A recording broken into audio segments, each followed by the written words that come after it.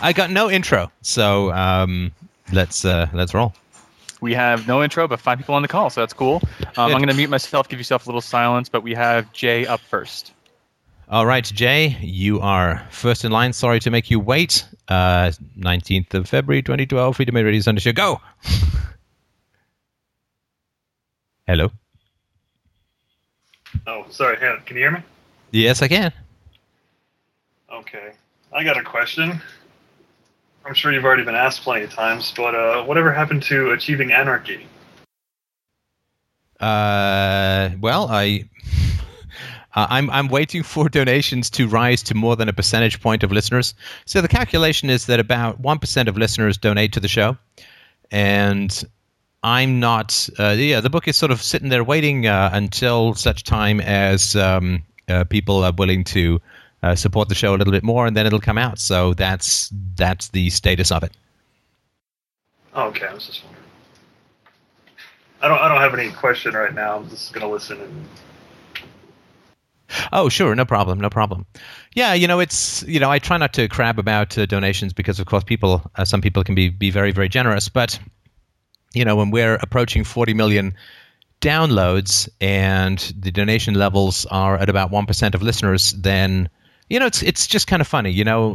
It's something that religious people understand, that they have to support their institutions. It's something that people who follow political parties understand, that they have to support their candidates and their institutions. Ron Paul has raised tens and tens of millions of dollars for his candidacy. People who are into religion give 10% of their wealth or 5% of their wealth. Jews pay dues in a sense to be part of the synagogue and so on. So it's people who have a particular who want to support a particular approach to truth.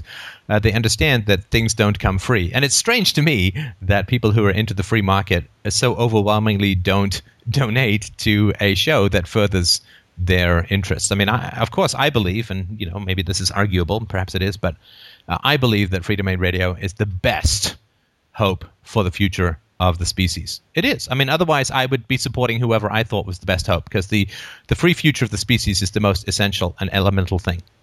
And those of us who are fighting the good fight to make the world a freer place need resources to do that. Everybody sort of understands that. And, I love the show, love the listeners, but it does occasionally get a little bit frustrating when you realize just how much people support politics and religion, which are not going to set us free, and rational philosophy that actually does set people free, that gets them, into therapy, that helps them pursue self-knowledge, that helps them question dysfunctional and abusive relationships, that actually is reducing the prevalence of violations of the NAP around the world, that helps to get parents to avoid spanking and reduces the NAP in that standpoint, helps people to parent better and encourages parents to stay home with their children, which creates strong bonds, which strengthens the family, which weakens the state.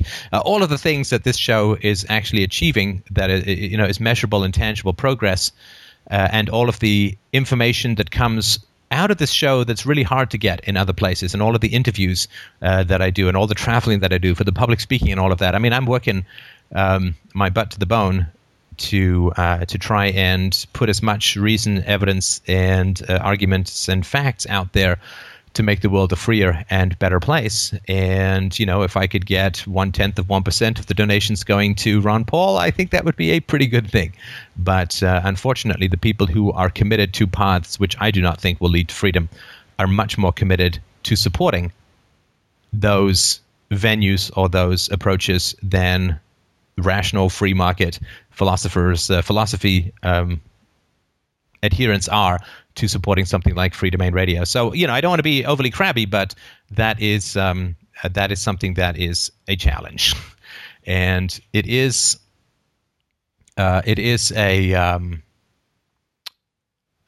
can be a little bit frustrating because, of course, if people consume these resources, I regularly get emails from people who say, "Oh yeah, I've listened to 1,000 of your shows, and I'd really like you to answer these 5 questions."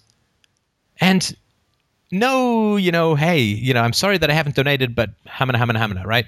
And I understand not everyone has money, though. $5 or $10 a month doesn't seem like a whole lot to ask, but people will regularly say, I've had you pay for this server, and I've had you pay for the bandwidth to download all of the stuff and all of the equipment that it takes to produce the shows and all that. But now, if I could just get you to answer me 5 more questions, that would be great. With no sense of reciprocity, no sense of, gee, it would be really great if I could help support all of these resources that I'm consuming, just expecting other people to pay. And this is not what, other people don't, like Mormons don't expect everyone else to pay. Ron Paul supporters don't expect everyone else to pay. But a lot of people who listen to the show expect other people to pay. And that is strange to me. Yes, sorry, go ahead. Could I drop in my 2 cents there? Yeah, please do. I think a part of somebody's ringing. No, go ahead. I think part of the reason, Hello. Yeah, hang tight. We're just on talking to somebody else, but hang on, we'll get to you. Okay. I think part of the reason politicians and churches and religions and stuff don't have trouble gathering that money is they have no shame. They're gonna be like, they have no problem handing the thing around and asking outright. And I know I ask a lot. I do. I mean, I haven't for a little I'm not while, saying but pander. Yeah. But I think you could actually be saying more about it, because it's a really common problem like that in people. The reciprocity, basically, people don't think they have to contribute, and that goes in a lot of ways. It makes me think about an article I read about Anonymous, how the reason they're so popular is because people love this idea of just push button activism. They can type something in their browser or push a button and forward email, and there, I've done my part, because it doesn't actually require anything of them, like getting out of the house or So what are you saying? I just want to make sure I understand your point. Your point is that people don't like to donate? I think that's what I'm talking about. Well, yeah, sorry. People don't want to contribute in general. They don't want to. They want, until this end, they want to message your stuff to people. They want to forward the links, but they don't want to have to actually do anything like make the case themselves or contribute funds or do anything. Yes, no, and I agree with that. But I think that in this community, we have enough reason and evidence that connection should be pretty obvious. We all understand the problem of the commons. We all understand the free rider problem. We all this kind of stuff, right? And so this community, I think of all the communities, has the least sort of excuse to say, oh, I guess I didn't realize that this costs money. And that the more money you contribute, the better the show can be. If people contribute enough, I can build a professional set. If people contribute enough, I can work with others to create a atheist ANCAP television station. If people contribute enough, I mean, there's no limit to what I'm willing, able, and capable of doing. But that would be I'm awesome limited by the resources. There. Yeah. Listen, when I was down in Odessa. I went on live TV for the very first time to promote Liberty Fest West and to talk about libertarianism.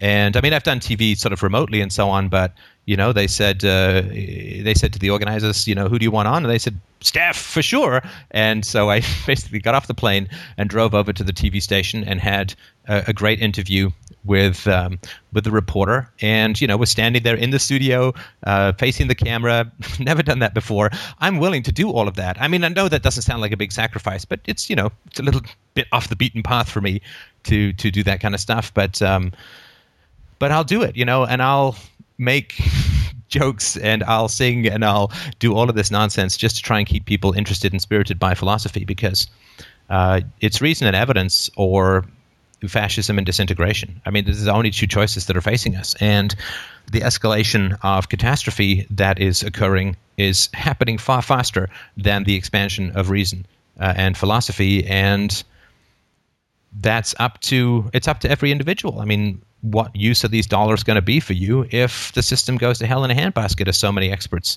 are predicting? And then you'll be like, hey, at least I didn't sign up for that $10 a month thing, because boy, I've got much better ways to spend the price of a third of a cup of coffee a day than helping the spread of reason and evidence. So yeah, I mean, it's resources in and productivity out, energy in and energy out. So the spread, the reach of the show is entirely dependent upon the generosity of the listeners. And I'm happy that it's all free. I mean, I don't regret that decision for a moment. I'm happy that the books are all free. But when you're getting about 1 million downloads or views a month, and you ask for 50 cents a show. 50 cents a show is not a lot. The shows are about an hour, right? For a movie for 2 hours, people are happy to go and spend 10 or 12 or 14 bucks for a 2-hour movie, which is $7 an hour. Philosophy is 50 cents an hour that sort of is asked for, and people they cannot see their way. Most people, the vast majority of people, cannot see their way clear to supporting that. And if philosophy can make a difference in the world, and I know that it can, because I know that it makes a huge difference in the lives of individuals, and the world is only the sum of individuals. If philosophy can make a difference, then yeah, you need to support it. If you're consuming, you need to contribute. I mean, that's just a basic reality, and people don't. And that's So I'm sitting on the book because until people get that connection in a more solid way, then I don't feel like releasing the generosity of a sort of blueprint to peace. I don't feel that generosity until I feel the reciprocity from as a whole. So anyway, that's my sort of spiel on it.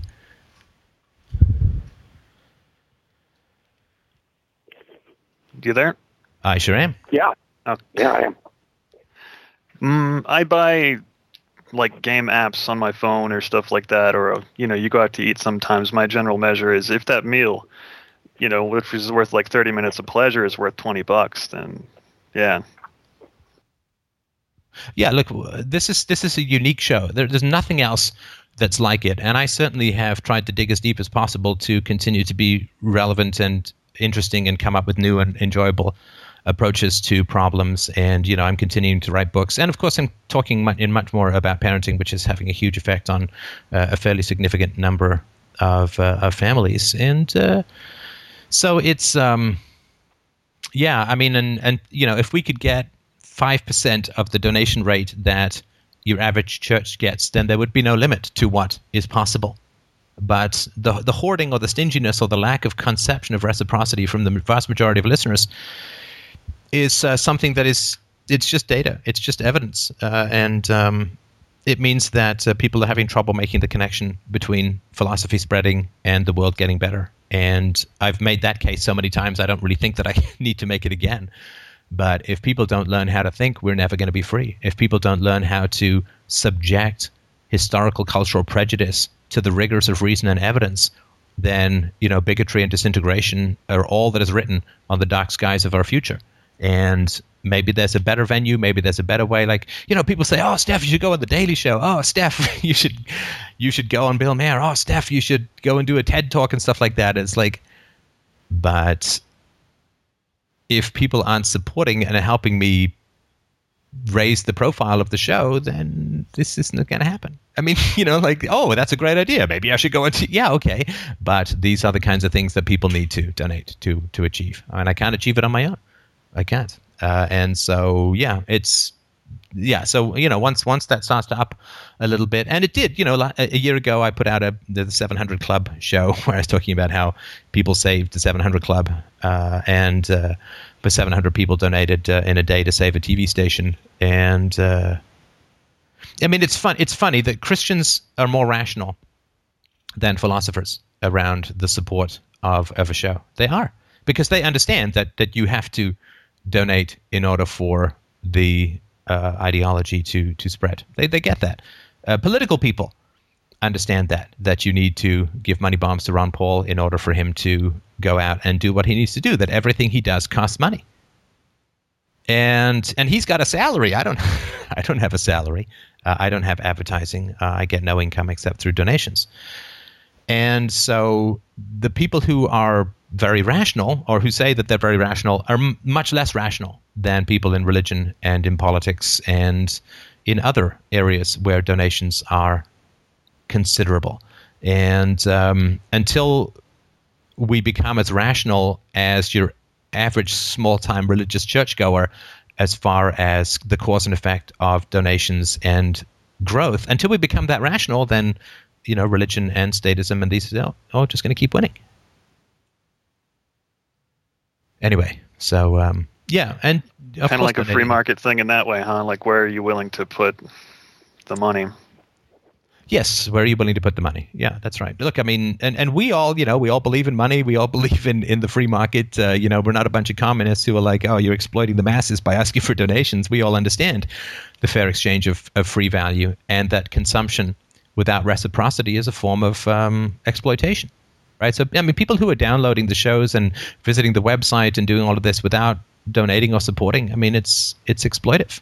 And I hate to put it that way, but I mean that is the reality that you're taking out. Of course, some people maybe they have no money whatsoever. It's like, okay, but then if you write to me and say I've listened to 1,000 of your shows, and well, obviously you have enough money to download and computer and so on, so you're not living in a shack. But people say, oh, I've downloaded thousands of your shows, and I'm sorry I haven't donated. I'm sorry to ask you for more information on these 5 questions, but at least I've done, I've forwarded a bunch of links, I've posted you on message boards, I've done this, that, and the other. And it's things that you can do that are time and not money based to help spread philosophy. I mean, this is the best philosophy that's out there at the moment. It's my strong opinion.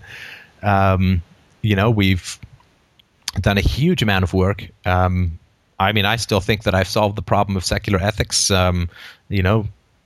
People who disagree with me and I post on the message board, let's do it in conversation. I've never seen a successful resolution to the question of ethics on a message board. It needs to be in a conversation.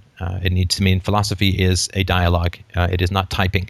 Philosophy was at 2,480 years before the internet came along, and that's the medium we should be using, which is not a message board, I think, but conversation. And we've solved the problem of ethics. We've, I think, made great inroads into the source of evil through the Bomb in the Brain series. I must have had, 100 or 200 subject matter experts on the show sharing their wisdom and expertise for free with the audience. I've upgraded video equipment. We upgraded the server last year.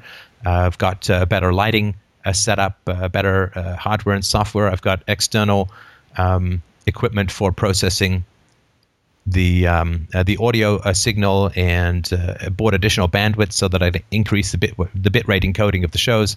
I mean, it really just does go on and on, and all of this stuff, it costs money. And yeah, I mean, don't exploit the show. I mean, I hate to put it that way, but that is the economic reality. That's to consume without reciprocity is exploitive, and that's not good for your conscience fundamentally. Okay, I've got an unrelated question, if I could. Yes, please, go ahead. I'm sorry. We do have several other people on the call today, like 5 other people. So if we can come back around to you if we have time. Oh, that's fine. Mike, please, you're up next. Okay. Go ahead. Hello, Stefan. Hi. I have a proposition for you. I had a brilliant idea the other day.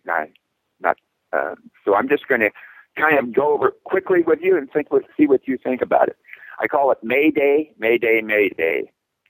I'm one of those people who likes to be an activist, so I was trying to think of something that everybody could do. So here's my idea. For the first 3 days in May, nobody flies. Make it well known in advance that we are doing this to get rid of the TSA. If they don't do it, we will keep doing it until they get rid of our civil masters. There's several primary reasons for doing it this way. Nearly everyone loathes the TSA and feels helpless to do anything. So don't do anything. Don't fly.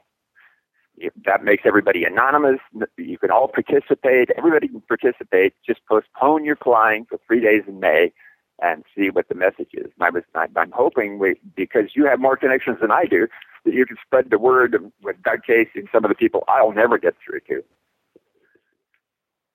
What do you think? I mean, if that's what you want to do, I don't think it's going to do much to change anything, because the TSA is there for basically 2 reasons, and 2 reasons only. The TSA is there so that the government can hand out contracts and therefore get support from people who can benefit from those contracts. That's number one. And number two, the reason that the TSA is there is so that the governments have plausible deniability if there's a problem.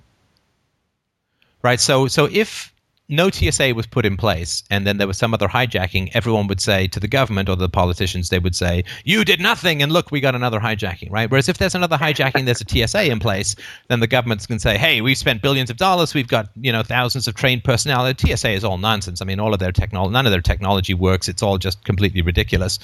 But it's there to satisfy the delusions of potential critics, hey, I did everything I could. We moved heaven and earth. We here's how much money we spent on the problem, and still they got through. Well, guess what? We need to spend more. It's not there. I mean, it's not there for any other reason. Of course, if anybody, I mean, the CIA themselves said that 9/11 was blowback from a Middle East tampering. And, of course, it's funny when Ron Paul says that, everyone thinks they're shocked and appalled. And who would have that opinion? It's like, well, only the experts who, I guess, failed to see it coming to begin with. So, if 9/11 was blowback from Middle East tampering, then any sensible person would say, oh, well, we don't need the TSA. What we need is to stop tampering in the Middle East. We need to stop having military bases. We need to stop supporting corrupt and dictatorial regimes over there. We need to get out of the business of propping up dictatorships for the sake of the military-industrial complex and an addiction to oil. And then we can return that tax money rather than taxing people more for a ridiculous, not ineffectual. I mean, the people that regularly, reporters smuggle this stuff. Smuggle crazy stuff on board all the time. Every time that they try to get something through, like 30-40% of the time, it just sails right through. It's all kabuki theater, as my friend Greg says. It's all nonsense. It's just designed to distract people. I mean, it's not the root cause. The root cause of terrorism is not people getting on plane with bombs. That's a symptom. It's like saying that the root cause of inflation is higher prices. No, that's a symptom of inflation, which is inflation in the money supply. But of course, governments are only interested in dealing with pretend solutions rather than genuine causes, because pretend solutions get them to they can tax more, they can exert more control, whereas the genuine causes of problems are state policies. And so to dismantle and reduce state policies is to reduce the power of government, whereas to pretend to fix the problems that government has caused allows them to expand their power, and that's what they're into. And just before we move on, I had my email open, so let me tell you what yesterday and today, right? So donations, in case people are curious. So yesterday, somebody sent me $25, and today, this morning, somebody sent me $5. And today, 2 subscription payments have failed because people have, I don't know, their visa has expired, the bank account's empty or whatever. And so that has been, now there's some subscriptions and all of that, but that has been donations, right? Yesterday, $25. Today, $5, that's $30, and 2 failed subscription payments, and then some other subscriptions that came through. And I just wanted to point out that can make me a tad anxious, to be honest. Anyway, so yeah, I mean, if you want to tell people to stop flying, I think that's fine, but there's just no conceivable way that the government is going to get rid of the TSA, because they have something that they can answer to if there's another hijacking, which is that, well, we spent all this money, but clearly it wasn't enough. We did everything we could, but let's go spend more. Whereas if they dismantle the TSA, it can be 5 years until there's a hijacking. And but then if there is, then people will say, well, there was a hijacking because people dismantled the TSA, and all of those negative attack ads are going to run, and then the politicians won't have a plausible answer, right? Yes, but you and I know that there's not going to be another hijacking, because any hijacker in his right mind is not going to go up there with a box cutter anymore, and all of the armored doors in the cockpit will eliminate that. And my concept is that if you've got to do something about it that's positive, and all I can do is think of negative things. So I finally came up with a positive thing, and I thought if it went viral, if even 1% to 2% of people didn't fly for 3 days, then the airlines would come to the government and say, hey, we can't afford this. We're going to go bankrupt. That would put pressure on powers that be to either do something about it or talk about it, but it would certainly be interesting how many people, you could just postpone a business trip for 3 days. I mean, we're talking about something passive, not something that people are going to have to stand in the rain for 14 days and get pepper sprayed for. A lot of people could participate in this, and you're the first one I thought of, because you're about the only person I listen to on the internet anymore. Well, I appreciate that. Let me just give you a counterexample, though. Do you think? I mean, I think that the airlines love the TSA, though. I don't know if they do or not. I think that they do. Now, this is unconfirmed. I've only heard this, so if anybody can verify it in the chat room, I'd be happy to correct it if that's an issue. But the airlines had thought at some point, or it had been suggested or recommended to them that they lock the cockpit doors and reinforce them, right, for the very fears, and they didn't do it. They didn't do it. No, as far as I understand it, they didn't do it domestically, and this, of course, is one of the reasons why they could have been held liable. But the reasons why the airlines love the TSA is it takes away the liability for hijacking. Right. So I don't think that they want to get rid of it, because if they get rid of it, then the airlines are responsible for security, and then they can get sued if something goes wrong. Whereas if the government's taking it over, this is why they're like, yay, great, government's got it. All liability heads to the government, which means there's no liability or accountability for anything. So I don't think the airlines want to get rid of the TSA at all. I mean, I think the airlines would be happy to get rid of the TSA if the government stopped poking hornets' nests in the Middle East. But that's not about to happen. But Obi-Wan, you're the only one that can help free us from the Matrix. Right. I mean, I understand what you're saying, and I'm only positing this. I don't know whether it would work or not, but I'm too old to stand out there and get maced. And I want to do something that has an impact. And like I say, they may not like, or they may love the TSA, but they like making money more, and they do not want to go bankrupt, and they're teetering on the edge. And I figure that a little push might put a little pressure on them. It's just one thing, I don't know if it works, but I don't know anything. I know that the O's program isn't working. They're going to pay any attention to people out in the streets, just like they're not paying any attention anywhere else in the world. But if you hit them in the pocketbook, they might actually pay attention. Yeah, maybe, but of course, if they're running close to bankruptcy, then they'll really want the government to bail them out, right? So they don't think they're going to. Well, they may. Yeah. I already thought of that, but what the heck? We're not getting anything from them anyway. And I already took the pledge. I will never fly again as long as the TSA is there. Never. I haven't done it for 4 years. So the last time I was up was the last time I was going to go. I just, to me, it's the ultimate arm of the police state. It's the front line. And I don't know where else to attack them without going out and standing on the streets with a weapon. And I'm not willing to do that. Well, if you've listened to my show, you know what my answer is going to be, right? Well, that's enough for me. I'll let you get on with the show, Stefan. All right. Thanks. Thanks for your time. You don't attack them because you can't win. What you do is you promote voluntarism in all human relationships, and that is going to increase the quality of parenting. Voluntarism is quality. We all understand that in the free market, voluntarism is quality. If it's something where you don't have a choice, then you simply are not going to have any particular quality. And so my argument has been, how do you improve parenting? You promote voluntarism within the family.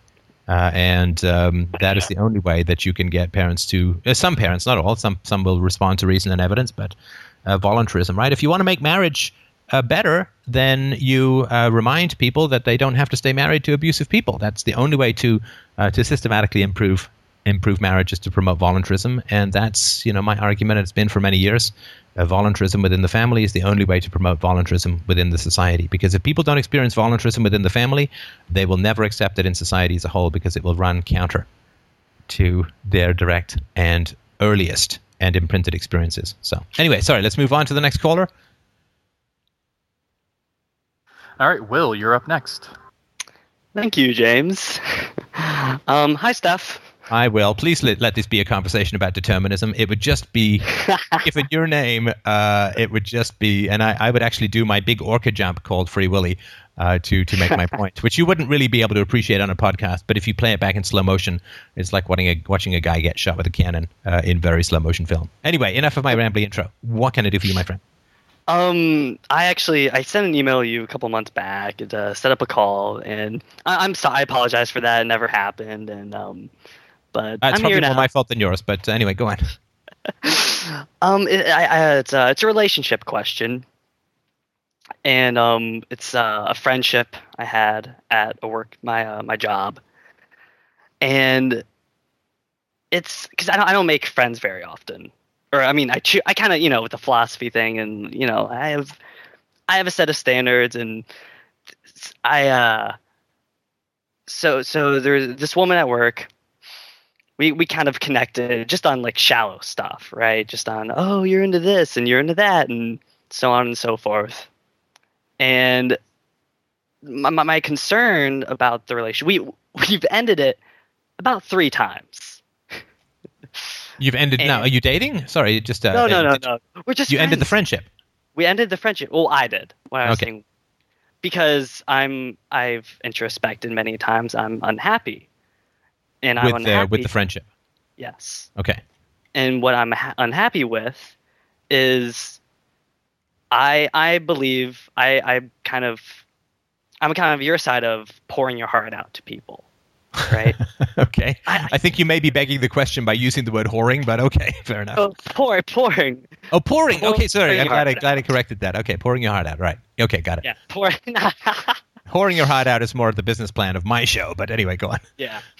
And I do that constantly. I pour myself out and I just say what I'm thinking, and she's the opposite. In fact, I've compared her to a Clint Eastwood character. Right. Some guy shows up in town, I don't like talking about myself. I don't touch me. Who's that gook on my lawn? Right. Yeah, and it's frustrating when she does have a very difficult life right now at the moment. She has problems with her boyfriend, and I'm concerned about it as well. And I ask her, I'm always asking, like, what's the matter? Do you want to talk about it? And she doesn't want to talk about it at all. And then I get frustrated because that's kind of my expectations, and that's my childhood of people not wanting to talk about it and just screaming, yelling, and making demands. And then I end up manipulating her because of my anxiety, and then she feels manipulated, and then we argue, and then we end the relationship. That's happened 3 times over. Right. And I guess I just, and there are good things.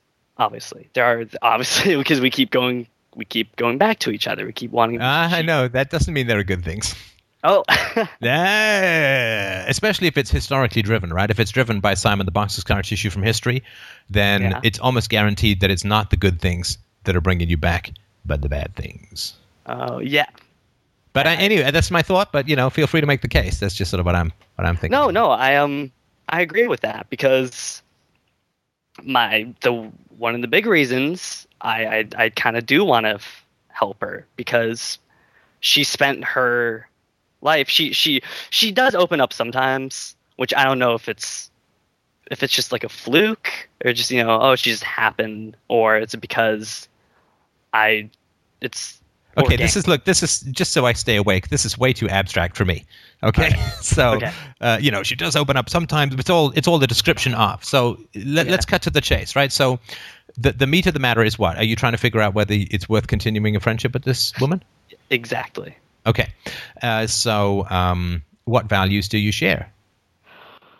Well, sorry. Let me give you. Sorry to interrupt right after I asked you the question, but I just want to make sure that you're clear about what I mean when I say what values do you share, right? So the values that you share are things that you can call each other on, and you will submit. This is what shared values doesn't mean. Well, we both like Jesus and the color blue and fried fish, right? Yeah. Shared values means that I say I have a commitment to honesty. And then if you think that I'm being dishonest about something, that you say to me, Steph, I don't think you're being honest. And you have this commitment to honesty. And I say, shit, you're right. I do have this commitment to honesty. So let me really think about what I'm doing, or blah, blah, blah. It is something that you can call someone else on, and they will submit to that. That's what shared values. It's something that's actionable. It's like a big crowbar you can use to dislodge people from their defensiveness, right? So if you have an understanding, right? So if you have an understanding that contemporary problems in relationships are often traceable to things in the childhood, to patterns in childhood, then if somebody's having a problem with you and you say, well, hang on a sec, let's first check that this doesn't come from your history or my history. Let's not deal at the surface level, because we know the difference between cause and effect. Let's first spend at least some time examining our histories to see if this may not have come from something in the past. And then if the person says, What are you talking about? No, it's the fact that you keep leaving the toothpaste cap off the toothpaste tube. That's what I'm bothered about. That's what's really getting my goat. That's what's making me crazy. Right? Yeah. And if they simply will only talk about the toothpaste cap, and this is literally the level of 99% of the people in the world, is all about the toothpaste cap.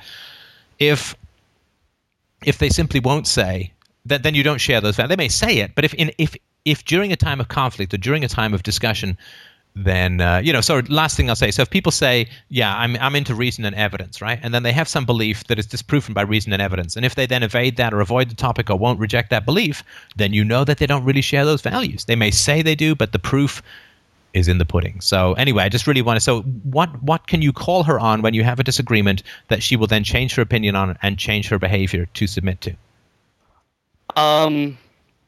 Well, she is truthful though. She doesn't open her heart out, but she is honest. When I ask her a question, she will.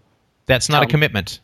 That's not a commitment. Sorry, no, and I've got to be rigorous here, right? So, being honest about something is not the same as having a commitment to honesty, because the commitment to honesty kicks in when you don't want to be honest.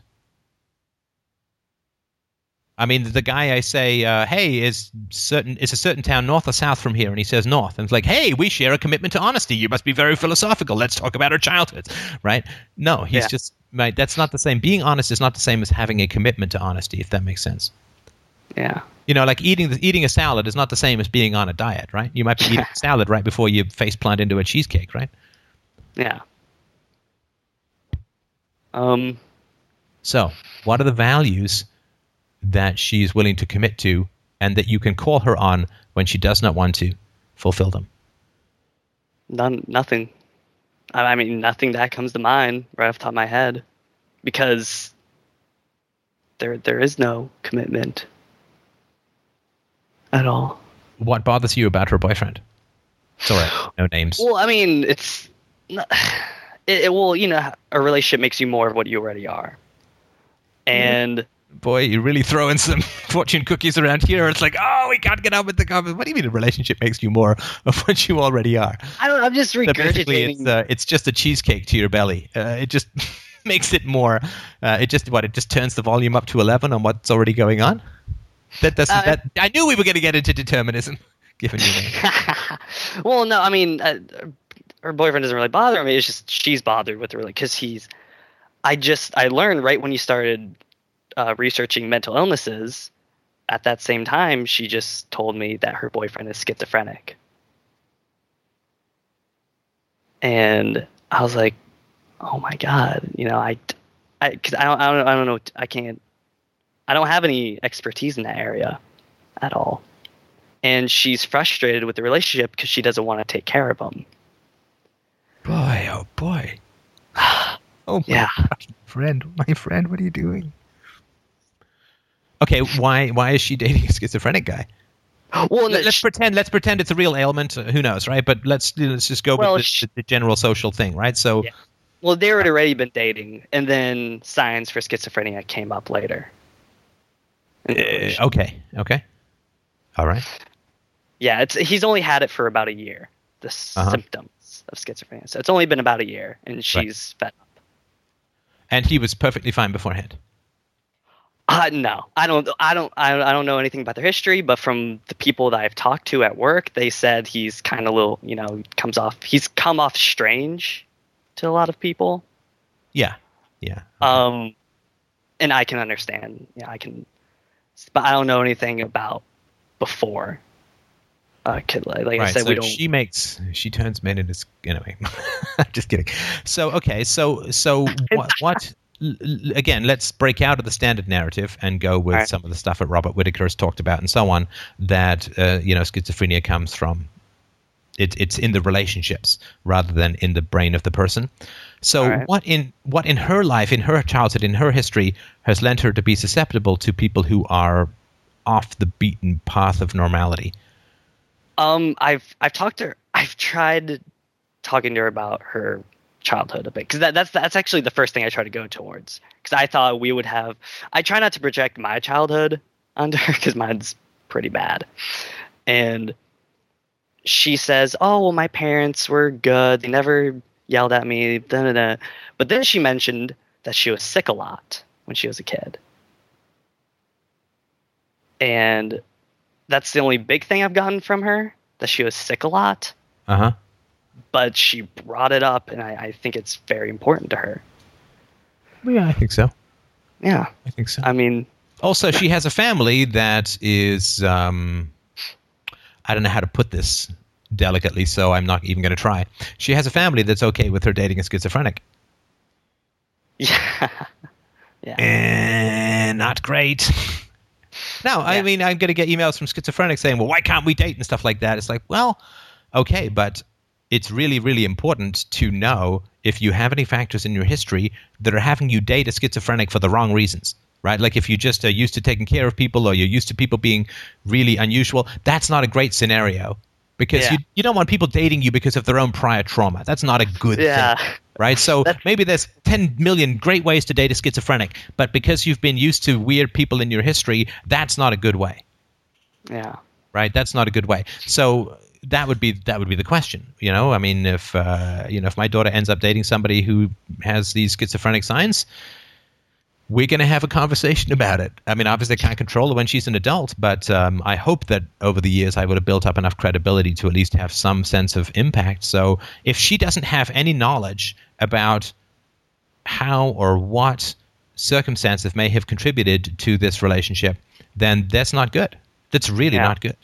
I know. And I've she just doesn't want to talk about it either. And that's why I'm like, I can't be friends with someone. No. Okay, forget her. Why are you needing to fix this? Why do you need to talk about it with her?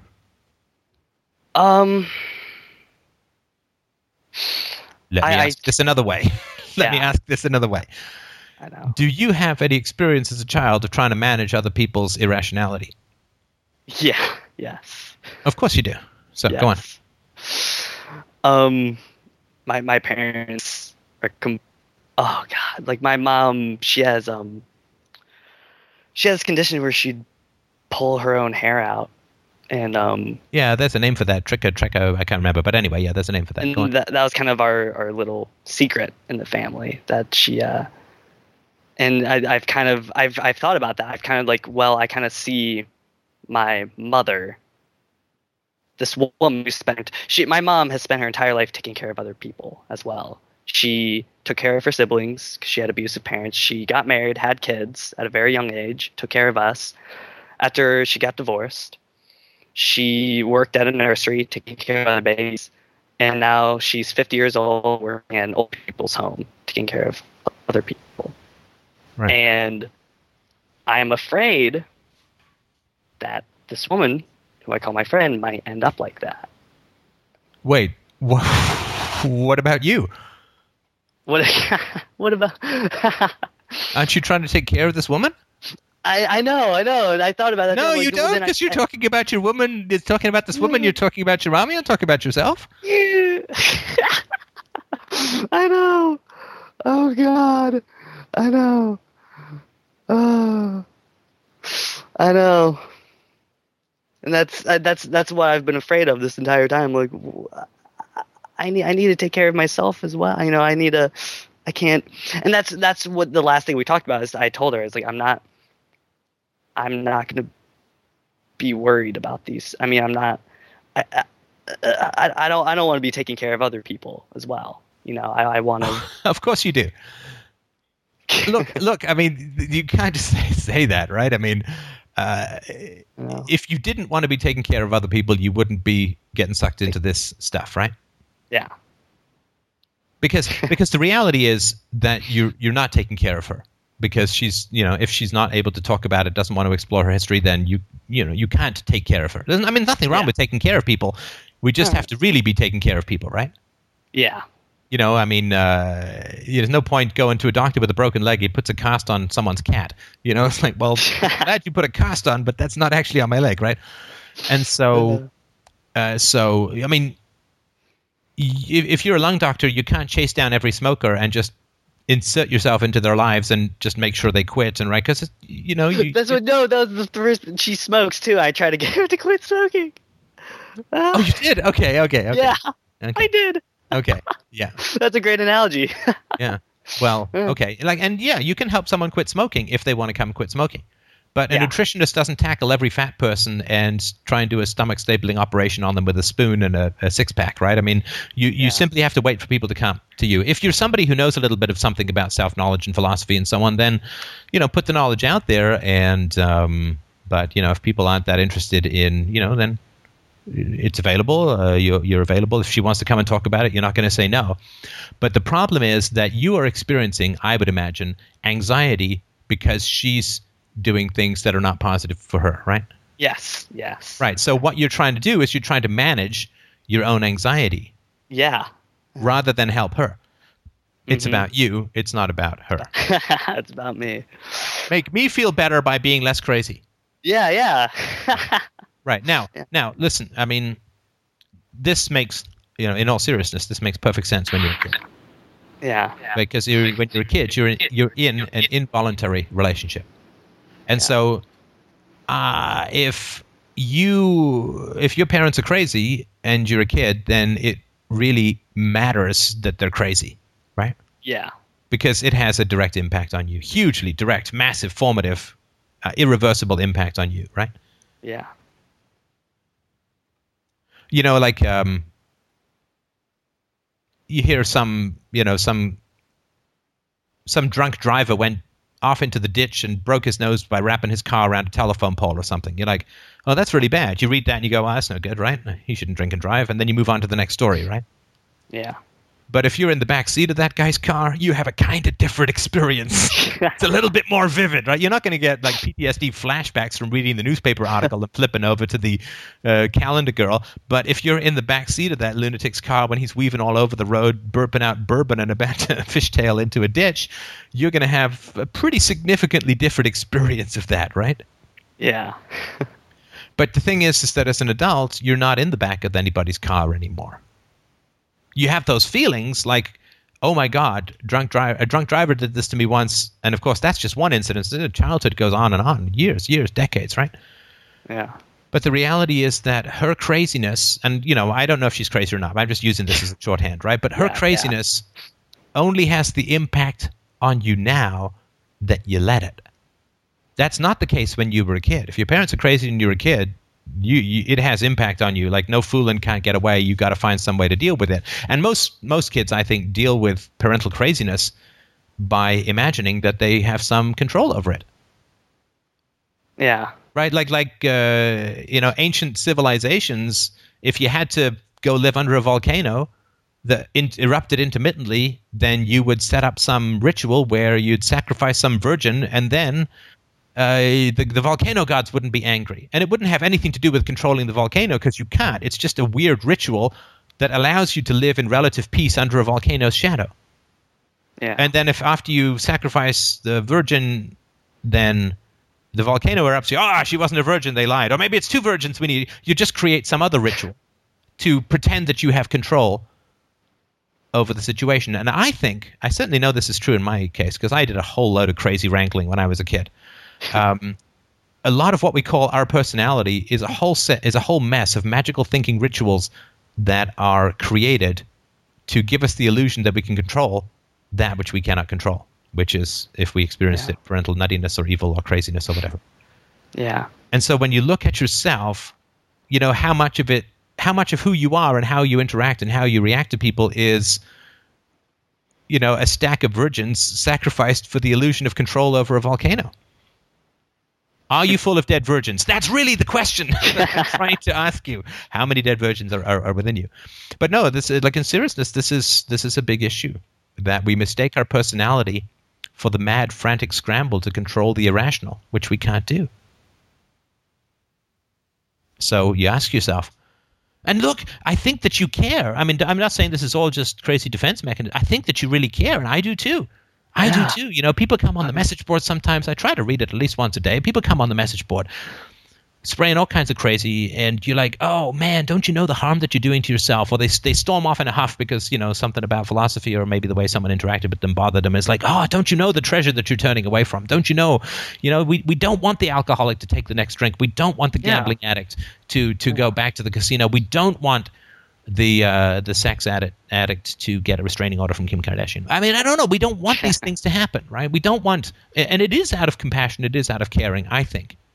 And being a compassionate and caring soul in a world full of people who are regularly self-mutilating their souls with unbelievably bad habits is a very, very hard thing. It's like trying to watch a fashion show where people are cutting themselves on the runway. I like the dresses. A little bit less seppuku would be really great. So it's hard. It's hard to look at the spectacle of self-mutilation that goes on in society where people just pursue really, really bad goals, with really bad methodology, with really bad outcomes. It's hard. You care about the world, you care about people, you're sensitive to it, and people are just messing themselves up all the time. And creating... I saw a film... Oh, shit. What's the name of it? Another Year by Mike Lee. I'd recommend it. I really would. There's a character in it named Mary who you could just see has made a series of disastrous choices where she's kind of been backed into a corner. There's a glimmer of hope at the end or whatever, but it's really, really, it's an interesting film. It's about, a stable couple and their friends are all kind of messed up. Yeah. And so you care. You don't want this woman to be doing things that are going to end up with her being unhappy. And if you're sensitive and you have self-knowledge and you have principles, philosophy, you name it, you can see where this train track is going, right? You can see all the partiers. Oh, yeah. They're on a big train. You see it's heading straight over the cliff into the volcano. Let's bring the volcano back because I don't have a lot of metaphors in my head today. You can see where it's going, and you want everyone, get off the train. Jump if you have to. Road rash is better than fiery death, right? So you want people to stop doing the crazy things that they're doing. You do because you care, but you can't. Think of being a nutritionist in the South. Where the obesity rate is, I think, 40, 50, 60% or something like that. And you see people, face planting in their bucket of chicken and almost chewing their way through the bottom and the table and perhaps their knee. Oh, they probably couldn't get their mouth around their knee. What is it? I think it's Dennis Leary says, people say, I'm big boned. No, dinosaurs are big boned. You're fat. But you just have to grit your teeth, You're someone who lost his wife to lung cancer, and you see women smoking, and you're like, oh my God, it is agony to watch this, but I can't stop them. Yeah. So, don't lose the compassion, but you've got to lose the illusion of control. Because it's an illusion, and philosophy is designed to help rid you of illusions, because only through dispelling illusions can we be free. Yeah. Right.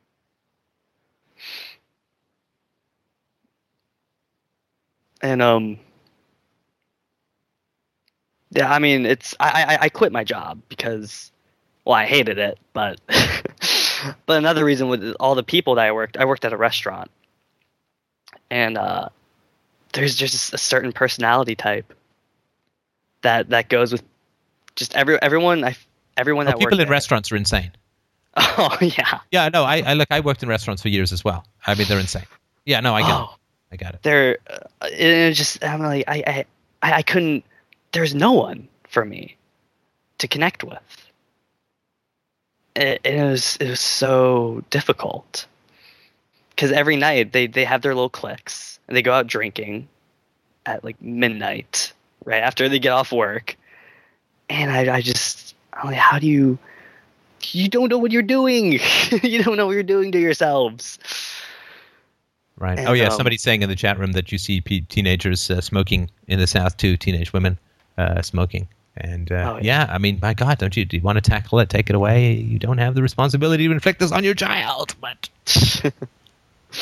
and then a while ago, she tried to make a connection. She's saying like, you're addicted to podcasts, right? Uh-huh. You need to get off podcast. She doesn't want me studying philosophy because it leads me to examine our relationship, and I end it. Right. And Yeah. I don't know. Yeah. No. Look.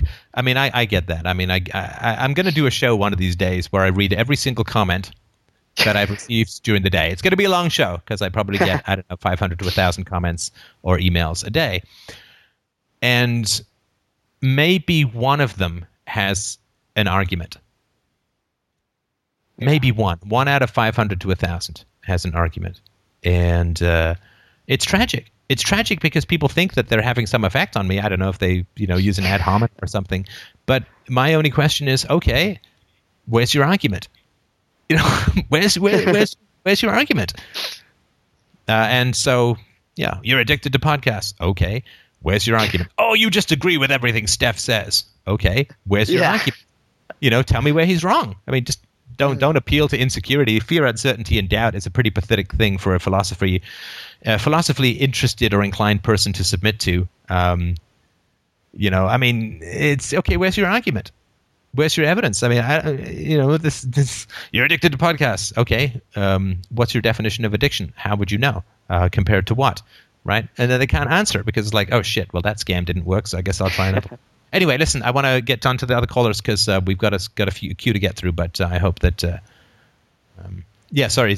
lot of people, I think that even accidentally there should be more than 1 out of 1,000. So I think that people do know what an argument is. It's why they so studiously avoid it. But anyway, okay. Well, thanks for your call. I hope that this helps. Yeah. Thanks for the advice. All right. Next caller is called Tim. You are the one they call Tim. Excellent. I am the one, Tim. How you doing today? I'm good. How you doing? Oh, not too bad. I just found your website here, and so you can definitely count on me supporting you. You're kind of at the bottom level of the rabbit hole I'm personally on right now. Oh, thanks. Somebody else just canceled their subscription, so I was like, oh, maybe I should have done a better job introducing the topics of donations. Anyway, go on. No, I started, I don't know, a year ago with Michael Badnarik's class and got down to the bottom of that and thought everything was great. And then my son, who's 20, says, no, Dad, that ain't right. And I'm all, what? You got to check out Anarchy and listen to this stuff. And I'm all, there's no way. I mean, yeah, you think of people throwing TVs through glass windows and stuff, and that's just not the case. No, sorry to interrupt, but I remember when I first began to realize that I was an anarchist, I'm like, I can't be an anarchist. I'm bald. I can't even get a mohawk going. And I don't like the smell of glue and bags. I don't want to. Anyway, go on. Well, it's you could definitely see. I've heard a bit of your stuff, how the state wouldn't want you to understand what it's like to live without them. But I listened to some of your podcasts and stuff lately, and I like not only words, but I like to look for examples, and I like to see what your view is. I believe personally, right in front of us every day, we can see anarchy living in perfect working balance in front of us, and that is with the animals. They have a balance, and they keep in control. Nobody runs around and tells them what to do, but they have a natural instinct of natural law, if that's a way of describing a set of ideas that aren't necessarily written down, but they're kind of a sense of morality inside yourself, of understanding, like, in kindergarten class or whatever. Yeah. Look, I agree with you to a point. And let me tell you about what I agree with. This doesn't mean that I'm right or you're right. It's just what I happen to agree with. People have made the argument like there's no central planner. I mean, assuming you're not, religious or whatever, believe in creationism, there's no central planner for evolution. It just kind of happens. There's no government. There's no program. There's no laws. There's, it's just survival of the fittest and adaptation to changing circumstances and looking for any optimum advantage you can. And so there's no central planning, and so our society does not mirror the way that nature works, because in nature there's no but people do make this mistake, right? They mistake the biological world for the human world. And the reason that I don't think that you could look at anarchism in nature is that anarchism is founded on the non-aggression principle and property rights, at least my approach to anarchism, which I hope is the right one, but that's not the case in nature, right? Nature is all about the violation of property rights and the initiation of force, right? And so, if the lion's hungry, he does not negotiate for the hind leg of the zebra. He just takes it by force and, kills the animal. So the initiation of force and the lack of respect for property rights. Cuckoos lay eggs in other birds' nests and have them raised, with other birds and so on. So, property rights doesn't work, and the non-aggression principle isn't followed. But I agree with you that there is a kind of balance, harmony, and progress in a lack of centralized planning that is instructive. I don't think it's conclusive, but I think it's instructive. Does that help at all? Well, I think we're the same way. I mean, if we want a beef steak, we're going to run out and kill the cow. If we, want something from nature, we just take it. And it seems, they only take when they're hungry, or they're trying to protect themselves from a situation, the same as we do. So I don't know. I haven't quite learned how to define what I'm trying to get out of that, but it seems there's something there that's right there in front of our face, but maybe not a whole truth, but a part. Look, I mean, I agree with you. I'm a vegetarian myself, so I mean, I agree with you that it's there are other options than going out and eating animals. So I agree with you there. But philosophy is about man on man action. It's gay porn. That's really what I'm saying. But philosophy is at least the way that I approach it is human on human interactions, because in the same way that we don't have elocution lessons with snakes outside of the Garden of Eden, but we have to start with human on human action, because there's lots of. I read a great article on Strike the Root recently about the defense of animal rights and so on, and we can talk about that perhaps another time.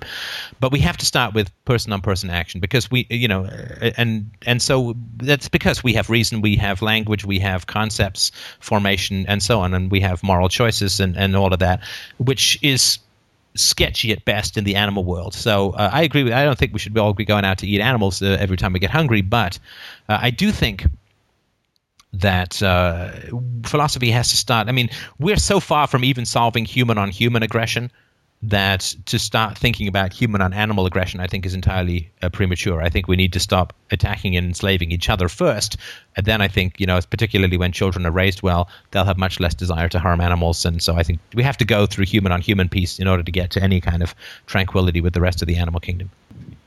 Yeah, there seems there's a certain. I liked one saying that Michael said in his class, and it was maximum rights require maximum responsibility, and it seems that that's pretty much the way life is. I work for myself. I know you work for yourself, and there's a certain mentality that you have to have. You have to double check everything, redouble check everything, and then recheck everything all the time, every day, all the time. You're always reassessing every moment, and you're never sitting back and just punching a clock and then punching out, and then I'm off for the rest of the day. I mean, I get home from work and I'm back into my life and my concept. What am I here? What do I represent? What do I stand for? How do my brain doesn't stop working in this way, and I can only contribute it to having an understanding of you're in control. It's all your responsibility. There's no way out of this that isn't yours. So you're better off grabbing the wheel and doing some thinking and learning and trying to figure it out for yourself. No, I agree, and this touches on something, I'm going to hijack, but this touches on something that I've been thinking about recently. I don't know how to care for people without giving them responsibility. I don't know how to love someone without giving him or her responsibility. And people in general, they want the fruits of responsibility, but they don't want the responsibility itself, right? They want the pay without the work, so to speak. Mm-hmm. And so, like I was just reading the other day, Charlotte sent me a link. My friend Charlotte sent me a link that the majority of kids for women under 30 are born outside of wedlock. Now, I mean, forget that the government owns marriages in terms of the license and so on, but that's disastrous. I mean, that's really, really bad, because kids need both parents. Kids need both parents, and this is not my opinion. This is what hundreds of years of research and thousands of years of human instincts have shown completely conclusively, that kids do best with both parents.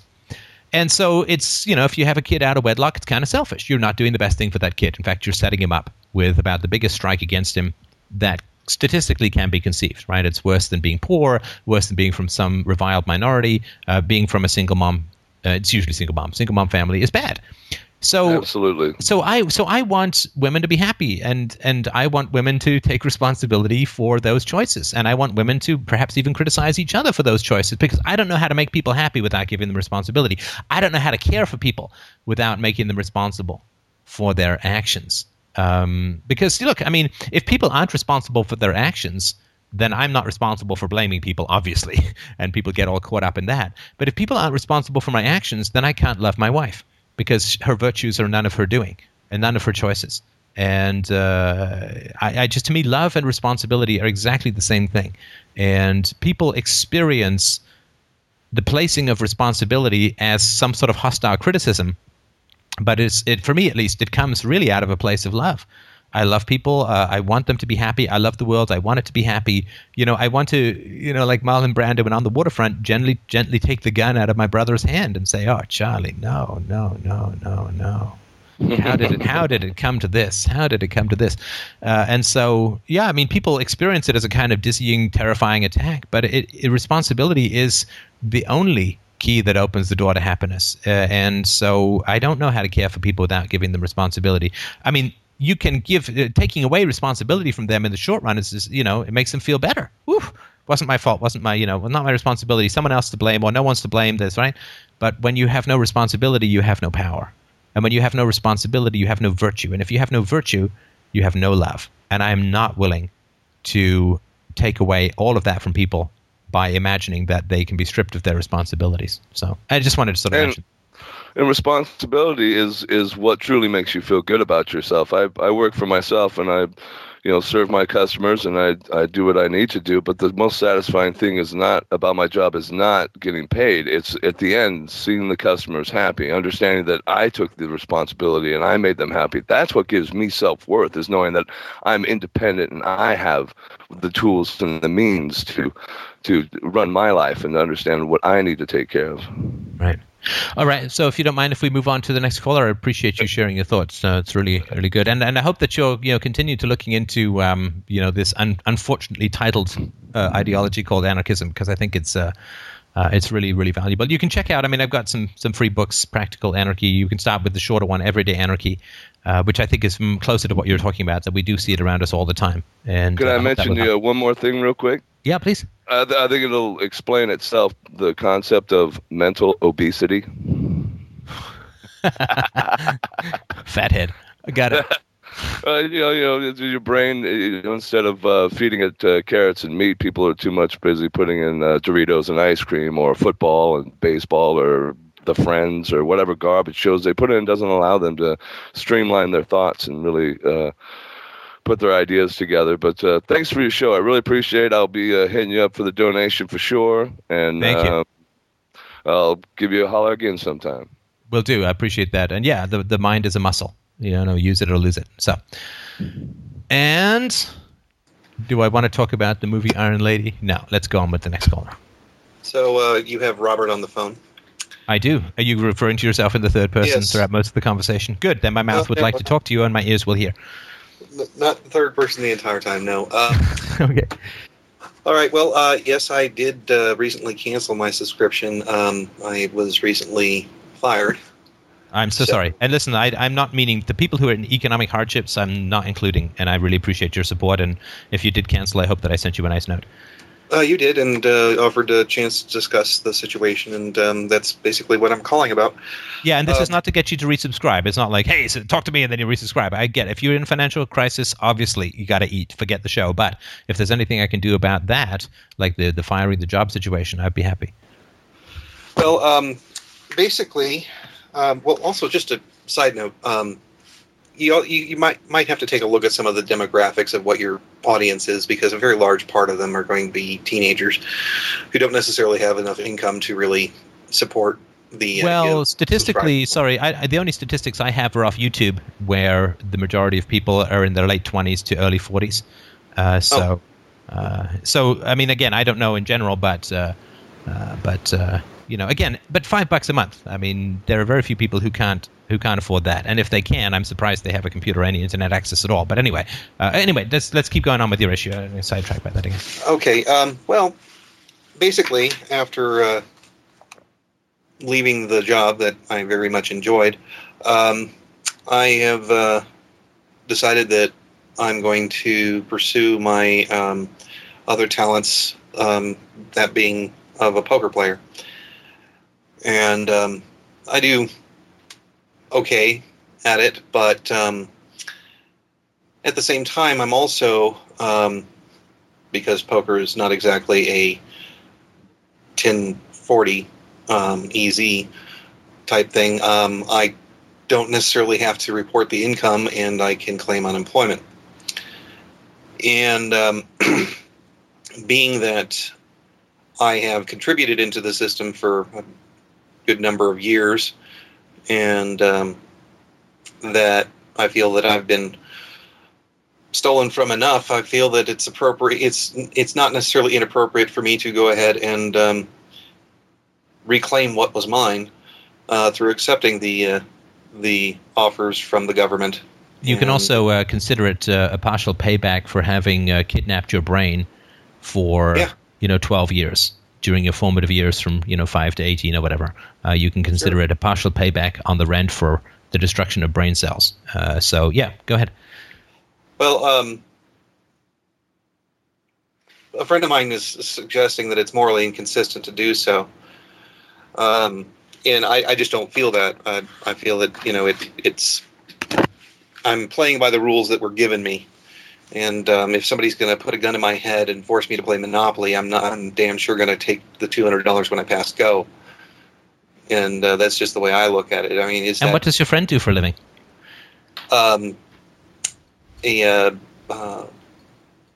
What's it called? Travel agent. He's a travel agent. Okay. And so his argument is that if you are against people taking your money, that you shouldn't take it back. More so that if you're against the system of welfare and unemployment insurance and handouts, that you should join in by being another one of the takers from the system. And because that's an argument from hypocrisy, which doesn't disprove the arguments from the libertarian standpoint. Right? This is important, right? I mean, this is really important to understand intellectually.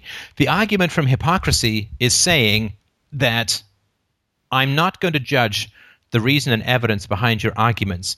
I'm going to judge your behavior relative to your arguments, right? Well, I mean, he shares the same position. No, wait, stay with me. We're drifting. Stay with the sec, right? Okay. Has he found a flaw in the argument that taxation is force? No, and he completely concurs with that. Okay, so he understands that the system is bad, right? Yes. Now, if somebody steals your bike and you see it lying unattended by the road, is it theft to take it back? No, obviously not. Of course not. So how is that different from a system that has taken... Look, the system of the state has taken far more from you than it can ever restitute you for. I mean, there is no amount of money in the world that would make up for me having to suffer through over a decade of absolutely shit and brain-deadening, anti-intellectual, Lord of the Flies, peer pressure, bullied shit of a school system. There's no amount of money in the world that I would take to have suffered through that. And that's just one aspect of what the state has done. I concur. All right. Well, then... Wait. So, if... This is like, say, somebody has stolen an infinite amount of money from me. Because if there's no restitution, then it's being stolen as an infinite amount. If somebody's stolen $10 from me, they give me $20 back, we're square, right? Right. But they've stolen an infinite amount of money from me. Because there's no amount of money that I would take to have gone back and do that over. Yeah. So, somebody has stolen an infinite amount of money from you. Let's just say $10 trillion. Now, over unemployment, you're going to get back a few thousand, right? Probably over the course of a 6-month period, I might be able to get back... 10 grand or whatever it is. 5, 10 grand, 12 grand, whatever, right? Yeah, 10, 12 grand. Okay. Yeah. Okay, so let's just say, it would just reduce the numbers to something a little bit more manageable. Let's say that someone stole $1 million from you, and you can get $12 to $15 back from them. Are you then condoning that theft? Are you then saying, well, theft is okay. It's completely equal. What the state did to you, it did to you when you were a child. Yeah. So somebody is really going to lord it over you. Sorry, this pisses me off. So take it for what it's worth. Somebody's really going to lord it over you and say that there's some moral equivalency when you grab back $12 from a guy who stole $1 million from you. And that this is hypocritical. This is the moral issue that he has. I say bullshit. I don't think it's got anything to do with unemployment. I think it's got everything to do with a whole bunch of other stuff, which we can talk about if you like. But I tell you, there's no sane human being who would make that moral argument with a straight face. Well, I guess that's, you're concurring with my perspective on it. I suppose I could voice my disagreement with him a little bit more adamantly. No, you got to ask him. Sorry, I don't seem to tell you what to do, but no, you ask him. Like, what's this really about? I guarantee you, it's not about you going on unemployment. It's not about that. I mean, look, 99.99% of human conflicts are about history, not about ideology. They are about the past, not the present, and certainly not the future.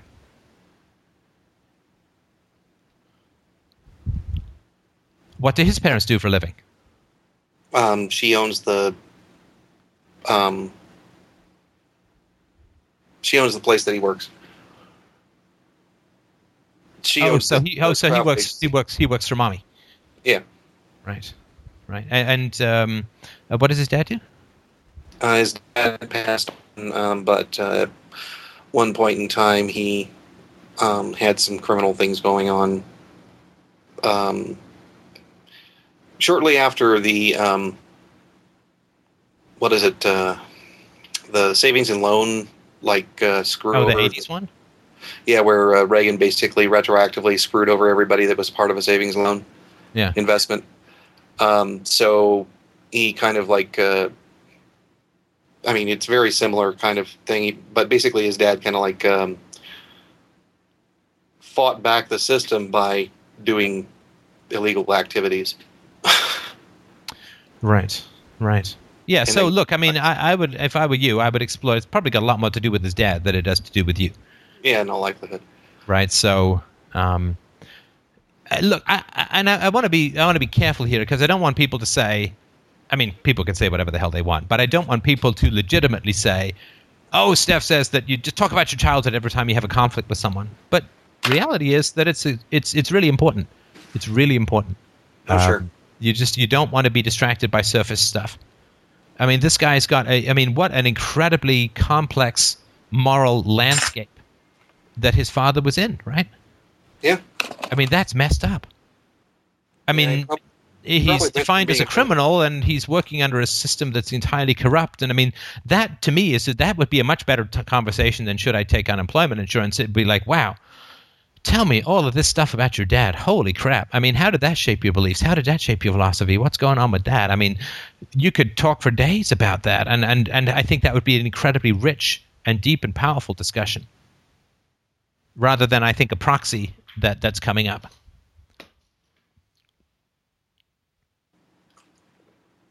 So. Well, I think that he, I don't know, he's got a certain amount of fear associated with it, I guess. Sure, but that's, if you're friends, then, and if he's bringing up the issue of moral hypocrisy, as I said earlier in the show, you ask about historical precedents for this being an important topic. That's important to do. And only after you've dealt with the historical precedents can you actually deal with what may or may not be going on in the present. Yeah. Well, on a side note, while I am going through and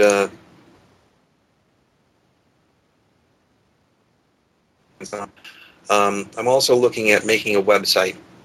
That's my job. I'm a webmaster / database administrator. And I own the domain name wewerdeceived.com. Princepols.com. Mm-hmm. And I was looking at it as being a kind of an echo to the other anarcho-capitalist positions that I've seen, yourself and others included. But I was thinking one of the things that would be really an extraordinary tool to... I know that you don't necessarily like the argument from the results, arguing from results instead of from principles, but I find that it's a very visceral way of having people come to an understanding. And so what I was looking at doing is taking all of the tax codes throughout all the states, putting together a series of algorithms that would basically let people calculate what would happen if they were to voluntarily choose to pay for their own fire department versus having it being state-run, and education and all those types of things, and how much they would donate to charity after seeing what their new income would be, because approximately everybody's income would approximately rise by about 40% if there were zero government. And so having that additional discretionary income lets them apply it towards a variety of different things. And so then it extrapolates based upon what they do as to, how much monies would be going towards the various different activities that that they find of value. And then it extrapolates basically upon what they're choosing to charitably give to, let's say, education, what other people, if they follow the same ratios, what the total dollar amount would be going towards those various different activities, and then also compares what the cost would be without having the additional taxation that government would provide, so that people can really get an idea as to how fiscally a voluntaristic system would work, following their own proclivities. I think that it could be a very powerful message to, let people know that, it's not something that isn't viable. It is a viable solution, and the math of it would work. And so, what do you think of that?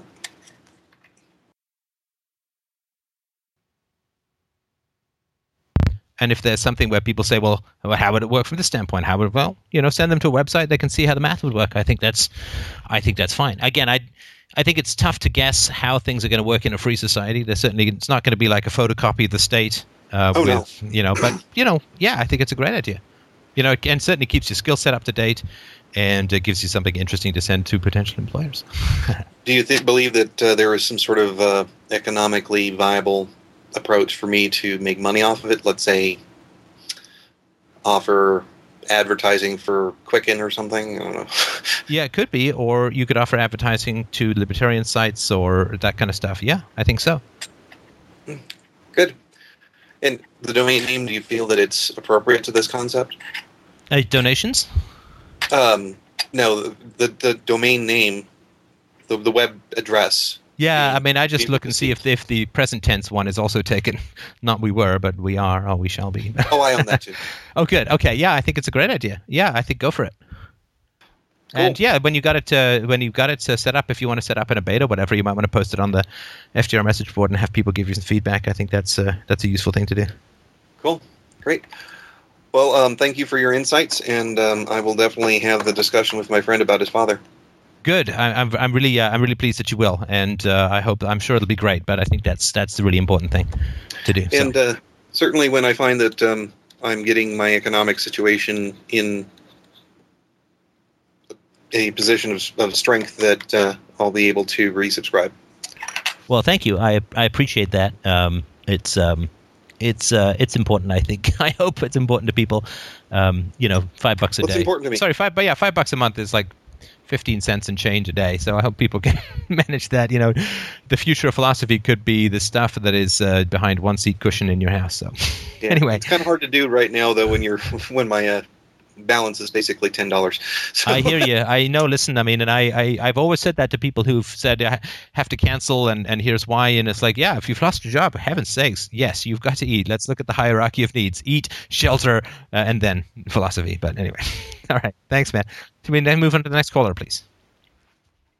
Yeah, and just as a note, I mean, I've been around the show for like going to be 5 years this year. So, and when I first started, I really wanted to donate, but I couldn't because I didn't have a job. I had like mountains of debt and everything. So, just I don't think there were even donations back in the day when you started. Oh no, there were. You had just started donating. Oh, I just started them. Okay. Because you had just gotten just after I started, you went full time. So you had been accepting donations for a little while. Oh, right. Cool. Yeah. But just to sort of give a vote of confidence to those people who are struggling with that. Hey, I've been around and I was there, so do it when you can. Yeah, I mean, I've made the argument before. Obviously, I think there's a reciprocity argument, which I think is sort of just and fair thing to do. But the argument also for donating is, it's selfish to you. Which is, we all need our unconscious on our side. We all need to have our unconscious on our side. If our unconscious is not on our side, there's really nothing, I think, in particular that we can do that's going to have any kind of real or lasting or permanent quality.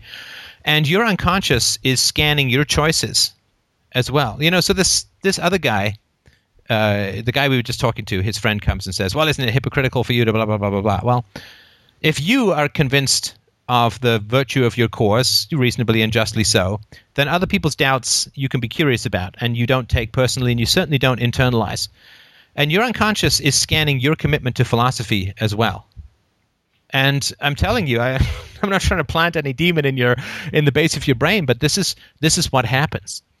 Is your unconscious knows about $5 a month, $10 a month, $20 a month, $50 a month, $100 a month, whatever, right? Depending on your level of income and whatever. And if you sit there and say, well, $10 a month, I don't really want to do. I'm going to listen to all these podcasts, but $10 a month, I don't really want to do. Well, your unconscious is empirical.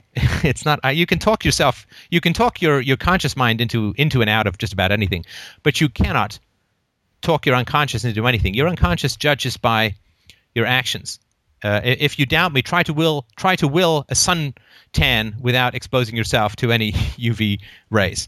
You can't do it because the body, the unconscious, our soul, fundamentally, is empirical.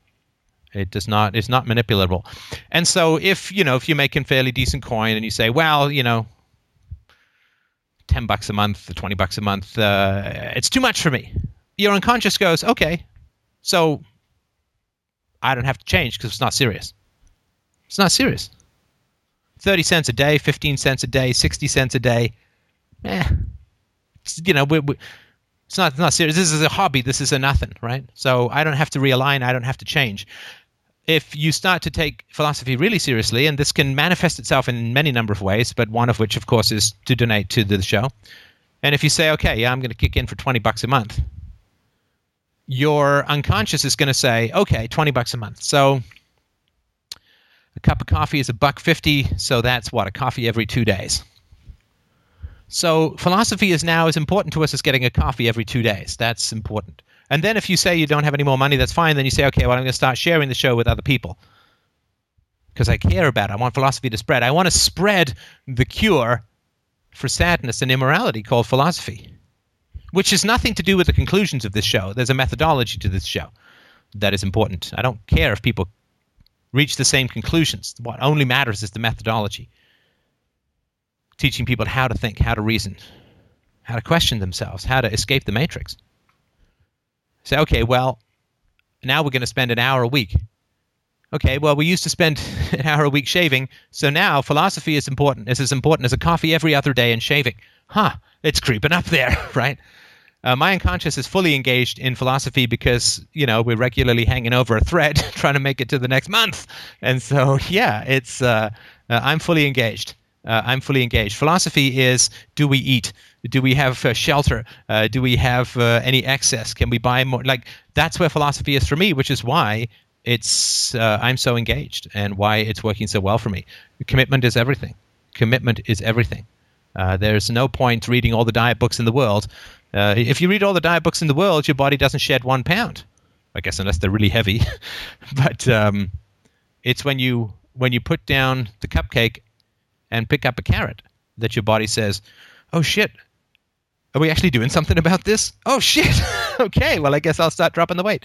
Anyway, okay, so that's just my sort of mention that you'll feel happier, you'll have more confidence, more security, because it's integrity. I mean, it's just a matter of integrity. If you find this unique resource valuable and yet you won't pay for any of it, then it's a lack of integrity, and that costs you. Fundamentally, it doesn't cost me. I'll find a way to survive no matter what, but it really does cost you in ways that are hard to measure. So I would say try it out. Try it out, $20-$50 a month. Try it out, see how you feel. If you don't like it, just cancel it. But I think you'll really like it, and I think you'll feel really good about it. So, sorry, next caller? Yep, we have 2 more people who joined in earlier. So first up is Jack. Hello? Jack, how are you? Doing good. Can you hear me? I can. Okay. I wanted to ask... I had a job, making a lot of progress, doing great things, and then all of a sudden have a time where I have absolutely no desire to do anything. So it's like a reason. Is it like a plateau again? Sorry, the recorder just kicked in. We're just talking about growth anxiety, or when you do well, that you suddenly lose motivation.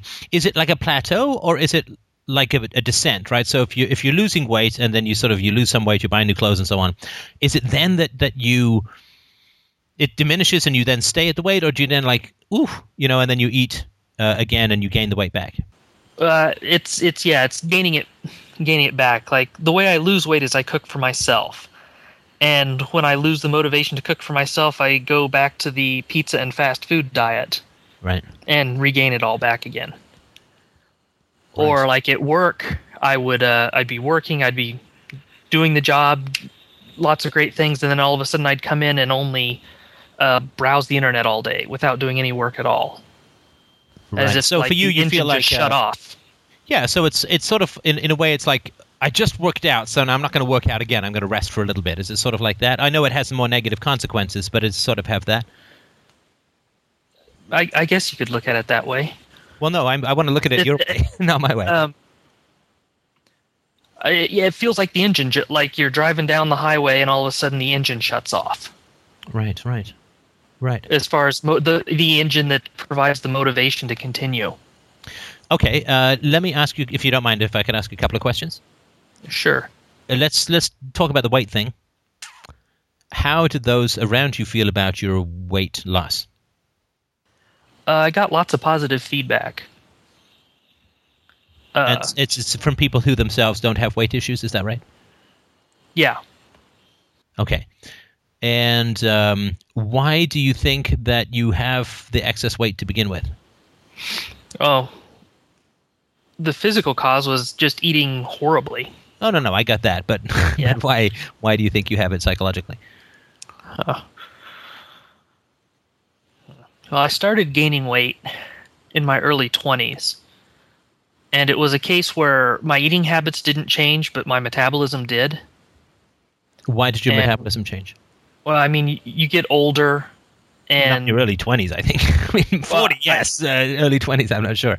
Did you? I mean, sorry, because some people, it's like, well, I was an athlete in high school, then I, didn't do that anymore. Or was it something like that? Did your habits change at all, other than eating, like exercise or activity levels or anything? Not especially. It's just that at one point, I could eat a certain amount and not gain weight, and all of a sudden, then I would gain weight eating the same amount. So your eating habits did change, and how rapid was the weight gain? I'm trying to put numbers to it. Well, just roughly. I mean, I guess 50 pounds a year? 50 pounds over 10 years, 8 to 10 years. Okay, 50 pounds over 8 to 10 years. All right. And were there people in your life during this time who were saying, dude, you might be putting on a little here. What's going on? Yeah, well, I was in the Navy at the time that this was happening. So really? I don't generally associate an Army diet with gaining weight, but I could be. Obviously, I'm wrong about that. Well, the Navy, and especially submarines, is a little different. Oh, yeah, of course. Yeah, you're really stuck in a sardine can, right? Yeah. We're not the most physical of jobs in the military. Right. Okay. And were you happy in the military? Not especially. I'm not sure what that means. There were parts of it I really enjoyed. I enjoyed the technical aspect of what I did. The working in the engine room of a submarine, bringing all the equipment up, maintaining it, making sure it was all doing what it was supposed to. I really liked that. Right. The culture and just the way people interacted with each other, I did not like at all. So the things you liked, the people you didn't. That's even a little bit too simplistic, because I did like the people, but I didn't necessarily like the way we would treat each other and interact. There's kind of like a ritualized hostility. Oh yeah. Like the hypermasculine frat boy hazing kind of stuff, right? Kind of like everyone who's lazy is gay or a woman, and I worked up north with some roughnecks. I know a little bit about that. Yeah, we would say kill yourself instead of hello. That was just part of the culture. Right. Fuck you very much instead of thank you very much, and just stuff like that, right? Just kind of harsh and aggressive and cold, right? But supposed to be funny, and if you can't take it, you don't have a sense of humor, right? Well, it was only half joking, I think. Oh, good. Okay, well, that's half good. All right. Okay.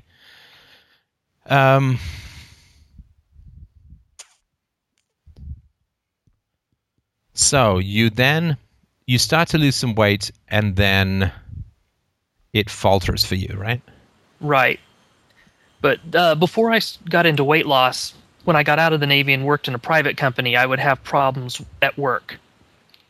Where I was in a management position, I was in charge of a department. Hey, go fucking kill yourself. Wait, we're not supposed to do that here anymore? No. What do you mean I'm in trouble? No. Sorry, go on. Yeah, it was. I was a manager of a maintenance department. Right. And we'd engage in new projects, and I'd be helping to improve the processes and the equipment, doing lots of great things. And then all of a sudden, I'd come in one day and just not do anything. Like I'd browse the internet for 8 hours. Mm-hmm. And always kind of, I could never predict when the motivation would come in and out. It was like a random thing. Huh. Okay.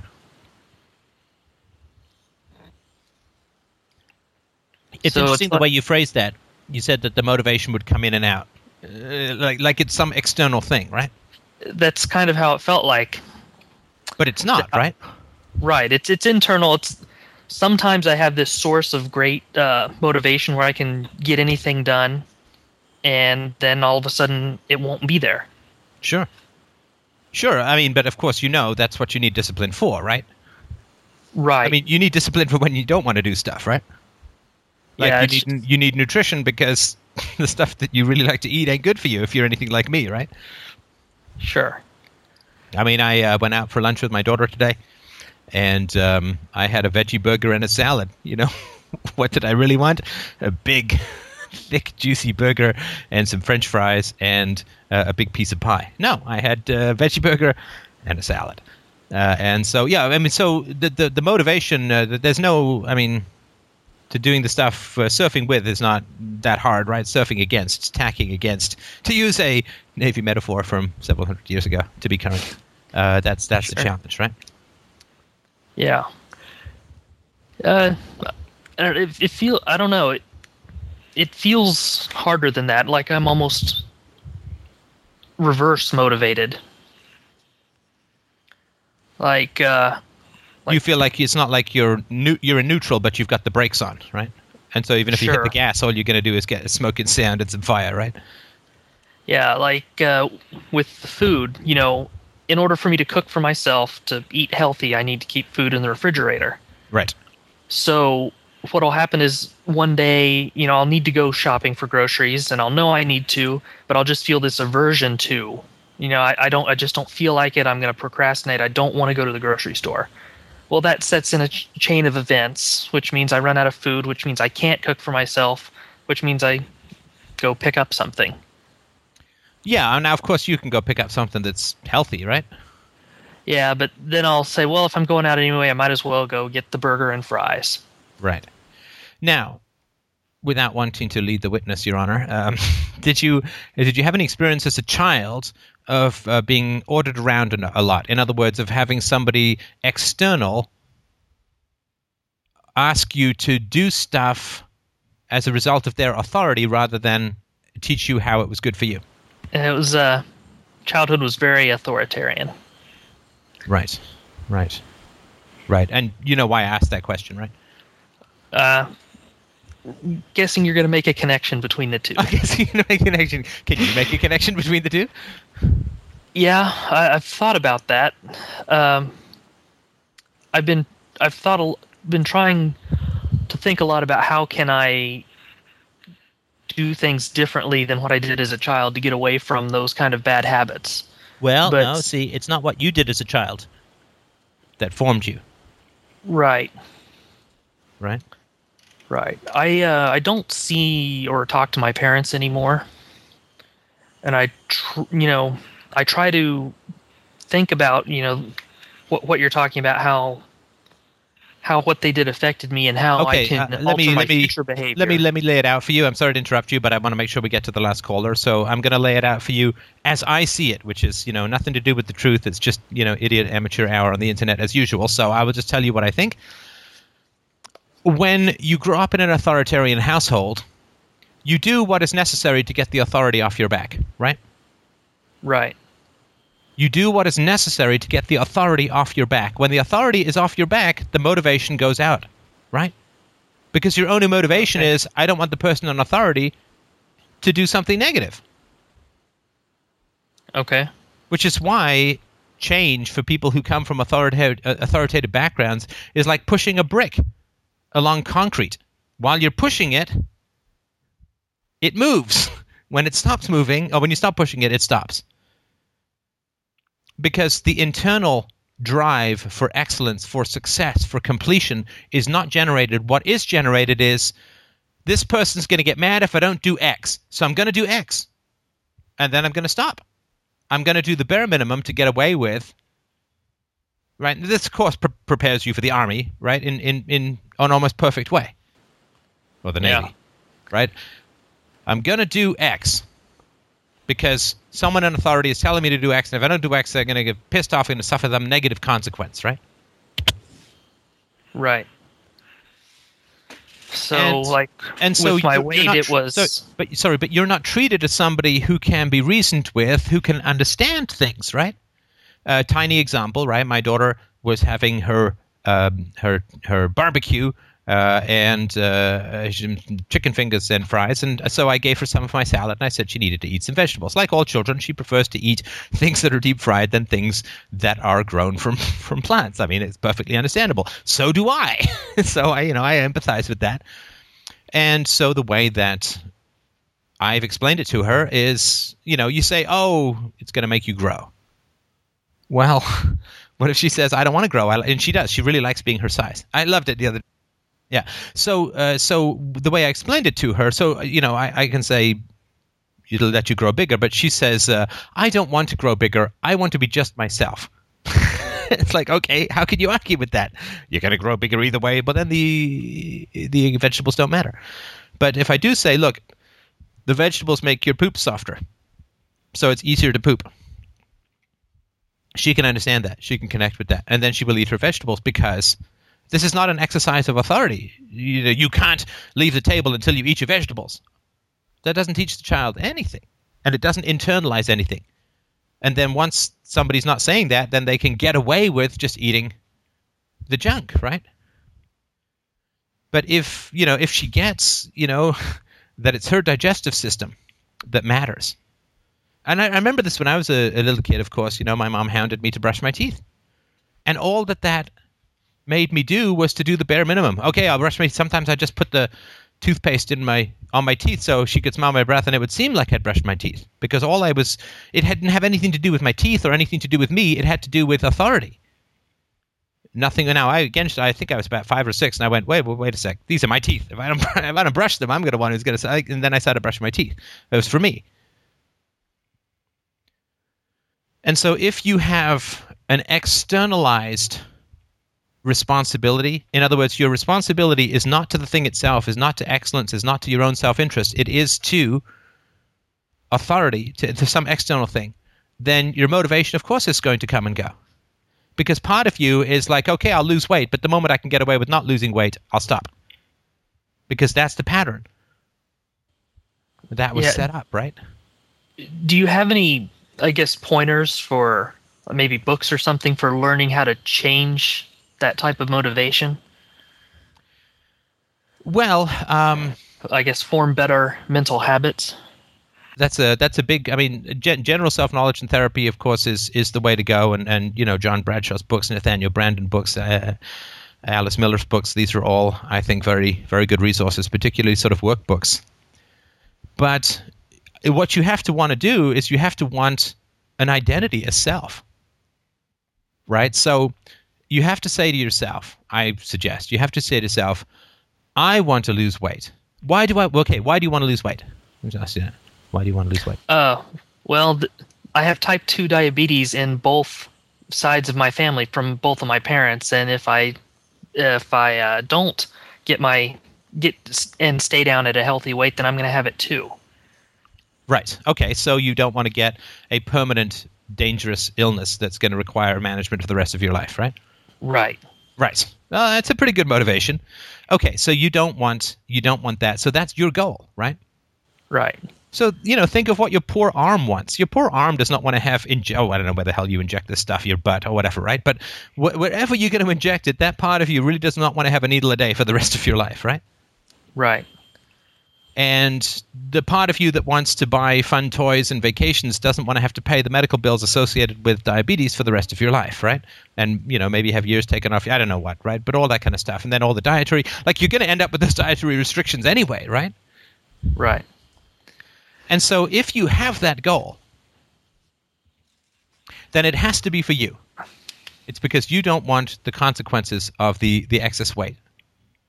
And, I mean, even if you escape the diabetes, I mean, it's hard on the joints, it's hard on the bones, it cuts a bunch of activities out, it's less attractive, you get locked into a particular wardrobe style that may not be the most fashionable, although as an ex-Navy guy, that may be something you're more used to. But it has to just be something for you. And you have to write down that goal, and you simply have to recommit to that goal. I mean, it literally is a mantra. I'm going to lose weight. What's my target weight? Well, I'll sit down with my doctor, design a plan, talk to a nutritionist, whatever you need to do. This is the goal. This is the plan. This is what I'm going to do. And so you need to get the science down. You need to get the medicine down. You need to get the nutrition down and understand more. It's more than just, it's more than just switching from, cake to salads or whatever. I mean, there's a lot more to it than that. So you get all of that stuff down. And then you have to make yourself do it. I mean, I hate to say it, I'm not a big fan of willpower in some situations. But willpower in conjunction with self-knowledge. Self-knowledge is essential. It's the necessary but not sufficient prerequisite for change. But once you have the self-knowledge, then there is going to be a time. Now, the willpower is designed to lead you to more and greater and deeper self-knowledge, right? So when you have that urge to, I don't have any food in the house, so I'm just going to go out. Well, since I'm out, I'm just going to get crap. Well, what you do is you stop and you say, well, no, that's not my goal. That's not my commitment to my goal.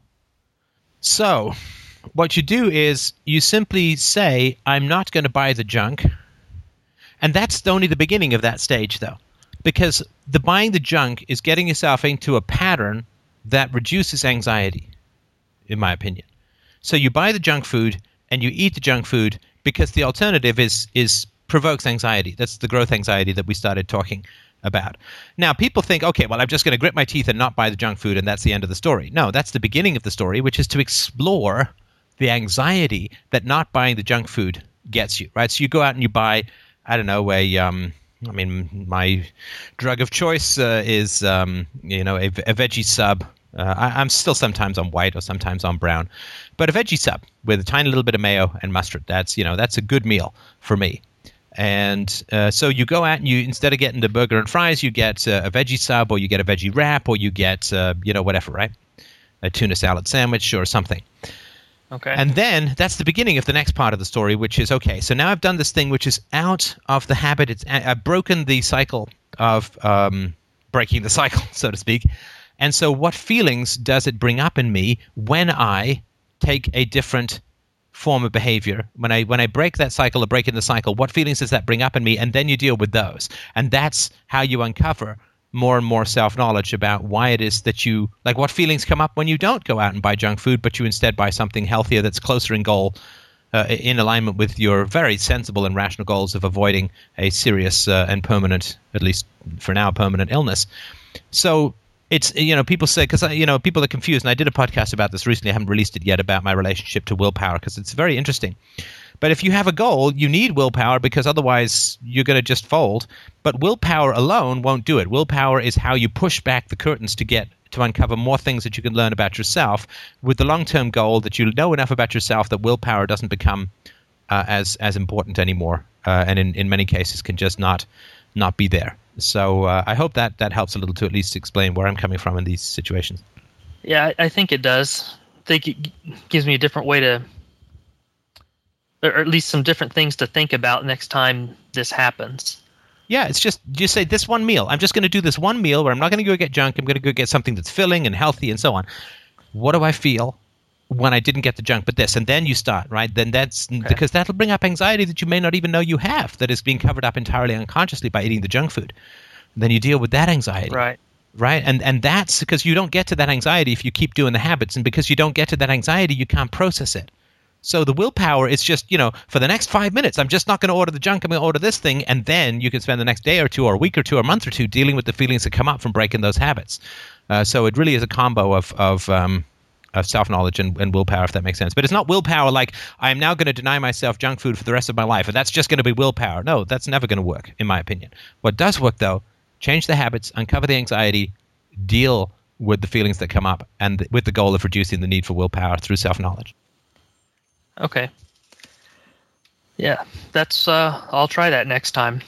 Right now, I'm eating right. I'm improving. So whenever I feel the urge to stop this self-improvement cycle, that's the process I'll go through.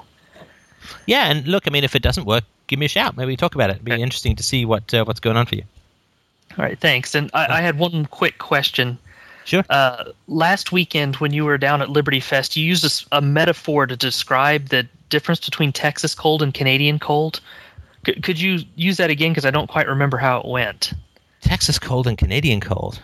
Yeah, you talked about what it felt like. Yeah, no, because I do remember it, because I felt more cold in Texas than I did in Canada.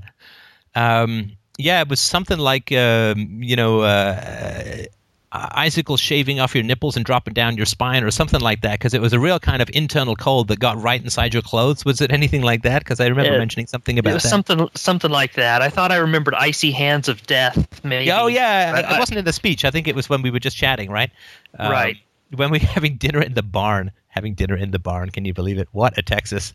I wouldn't say cliche, because I don't know, but it seemed like a very appropriate to being in rural Texas. Under the shadow of oil rigs, eating in a barn. It really felt to be quite right. But if I remember it, I'll let you know. But that's the one that popped into my head just now. All right. Well, thank you. You're very welcome. Listen, nice to meet you then, and nice to chat with you now. All right. We have a last caller? Yeah, go for it, Josh. Hi, Steph. Hi. I don't know how much time you want to take with this, but I recently watched your interview with Dr. Brian Kaplan, and you guys talked about a part about selling yourself into slavery, and I've thought about that topic before. Never came to some hard conclusions, but I was wondering what you thought about it. And I was thinking that selling yourself into slavery is kind of one of those concepts that are kind of impossible, sort of like intellectual property, or like a scenario where somebody claims ownership over something. Let's say he says he owns the sun, and I'm going to sell it to you, for $50. Right. And, it sounds like an impossible claim. And so, the idea to sell yourself, if I could put it in terms of like, let's say I try to sell my consciousness, Yeah, Go ahead, sir. I have control over my consciousness. It's me. But in order for me to objectively sell something, I have to relinquish control over that, where that person has exclusive control and right over it. You know, and if I can't do that, how can I legitimately sell it? So right. I just wanted to see what you thought about that. Yeah, I've heard this issue before, and I was thinking of doing a show on it, so I'll just touch on it briefly. It seems to me one of these theoretical Gordian knots that is completely irrelevant to how the world really works. So the issue is, can you sell yourself into slavery? In other words, can you enter into a permanent, non-revocable contract with someone where they essentially treat you as a slave? They don't pay you anymore. They give you room and board, and they're responsible for your health care or whatever funeral arrangements when you die, and you have no more economic liberty. You have given up your right to enter into other contracts or to revoke this contract or whatever. And it just seems to me it's just irrelevant to how the world actually works. And the reason why is that who would want such a contract? Who would want such a contract? The moment someone sells themselves into slavery with you, what have you got? Well, you've got somebody who's got all the motivation of a slave. And if somebody has all the motivation of a slave, then you have additional costs of making them work, right? Once you're responsible for paying my room and board and health care for the rest of my life, what is my incentive to work for you? Well, I don't really know what it is. So, of course, you had the overhead of, you had to whip people and all of that, beat them if they didn't work hard enough and so on. And, of course, that would be the initiation of force. You couldn't do that. So slavery only works when you can use violence against people who don't produce what you want. And so if someone sells himself into slavery, but you're not allowed to use any force against them, then I don't see why anybody wouldn't just put their feet up and sit in a hammock and say, well, you can't beat me, you can't whatever, right? So I don't know, maybe you could get them thrown in jail for contract violations and so on. But that's why would anyone want someone who was that demotivated and who had that little stake in his own financial future? I mean, if you're a farmer, you want to hire some people, just go hire some people. I mean, the idea of buying them into slavery in perpetuity means that you are responsible for their room and board and health care for the rest of their lives. Why would you want to take on that liability? It's much better to pay them and have them take care of all of that crap so you don't have to. So I don't know why, it doesn't matter who wants to sell something if there's no buyer for it. And I don't know who would want to buy a slave or buy somebody's labor in perpetuity and be responsible for housing and taking care of them no matter what. And there's a big risk, right? I mean, if you pay someone an hourly wage and they get sick tomorrow, well, then you just don't pay them. But if you've bought someone and then they suddenly have a heart attack tomorrow, then that's not so good. You've paid for a lifetime of slavery and the person's had a heart attack, so they're not available as a worker or whatever. So I don't think that there would be a market for selling yourself into slavery because nobody would want to buy that particular aspect. The other thing that's of course the case is, and I think Dr. Kaplan mentioned this, we touched on this briefly, who would enforce such a contract? I mean, I wouldn't want to be part of a DRO, a dispute resolution organization, a sort of voluntary way of resolving disputes or a non-state way of resolving disputes. I wouldn't want to be part of a DRO that would enforce slave contracts. We have an abhorrence for slavery for very, very many reasons. So I wouldn't want to be part of a system. I would not, and if my DRO suddenly said, hey, we're going to go enforce 500 slave contracts now, I'd be like, hey, I'm going to go to another DRO that won't ever do that. And I think there would be a kind of a general revulsion against the idea of slavery, and there would be almost nobody who would support it. So it's economically unviable. Slavery cannot compete with free market interactions. Slavery, of course, also, as we saw in the difference between the North and the South, and the difference between the ancient world and the Industrial Revolution. I mean, in the ancient world, they knew about steam, they knew about the combustion engine, they knew about the power of steam, they knew about all of these funky things, but they were never developed into commercial labor-saving devices. Well, why? Because they had slaves. And so if you've bought a whole bunch of slaves, you don't want to invest in something that saves your labor because you've already invested into labor, into having slaves. And so you don't want to invest in something that reduces the value of your slaves and reduces. Yeah, so I don't think that slavery is economically viable relative to free market trade. Of course, the ancient world had slavery and did not develop labor-saving devices, which are the foundation of the wealth of, the growth of wealth. And so I don't see how, if it's not economically valuable relative to free market labor, then why would anyone want to enter into those kinds of contracts? And what would be the motivation for people to work hard after they did? Now, I mean, people can obviously sell themselves to some degree into, quote, slavery, right? I mean, if you get a mortgage for 20 years, then you are selling off a portion of your time in the future to people who, in a free market system, who hopefully would have honest money and real money and so on. If you buy a car, you're selling yourself off for a couple of years into the future. So loans, I don't really categorize those as slavery.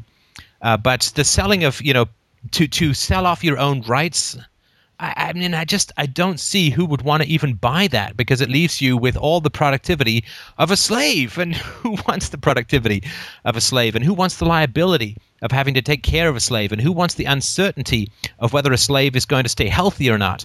And so, I just, people, even outside of ethics, people generally enter into arrangements to the advantage of at least themselves, and if they're wise, of both parties.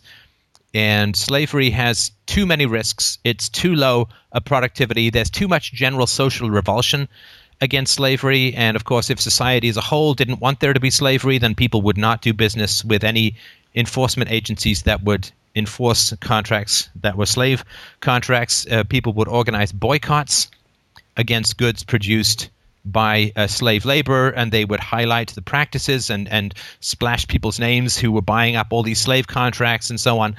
And you would have even social castigation and ostracism combined with low productivity and high risk and high liability and so on. I mean, I just don't see, even if you took the ethics out of it and simply substituted mere economic productivity, why anybody would bother with such a contract. So I think it's as Joey from Friends says, it's a cow's opinion. It's a moo point.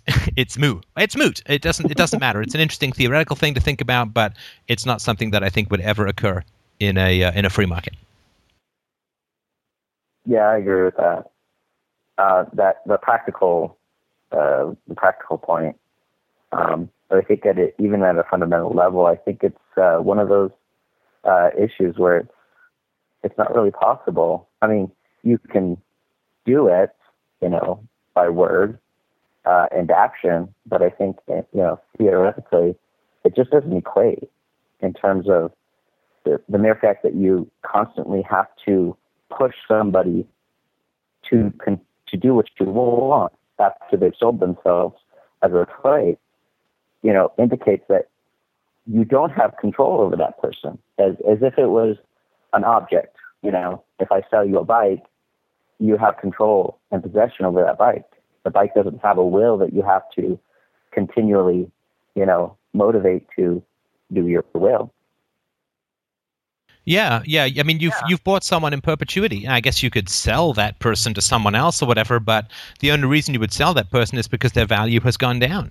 And so why would you want to take the liability of buying someone in perpetuity when you could just rent them with no future obligation and gain all of that additional motivation and productivity and enthusiasm and so on? The other thing, of course, that we know is that the more free people are, the better that they will, the more value they will attempt to create economically. So if you listen to Econ Talk or whatever, I think it was about 2 years ago, they had a very interesting study. It was an article written by a guy, not really a study, sorry, a guy, I think it was a Rolling Stone writer or something. He basically joined Walmart with the purpose of trying to figure out how it works. And he's got a really fascinating article. In Walmart, anybody can make a sale, can set up a sale. Anybody can order whatever they want and try and sell it to the local community. You can be quite entrepreneurial, even as a stock boy in Walmart. They have a lot of scope for free market activity or quasi-free market activity within their own environment.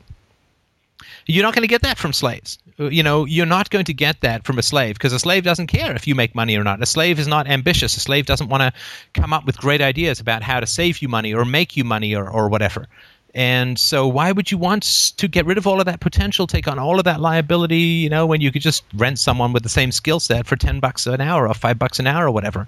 It makes no sense. In a free market environment with an anti-slavery mentality, it simply would not occur. Because again, it's a pretty nasty thing to do, and it's right out there in the open. And so it's not going to be something that people have to worry about. Can you theoretically sell away your rights in the future? I don't know.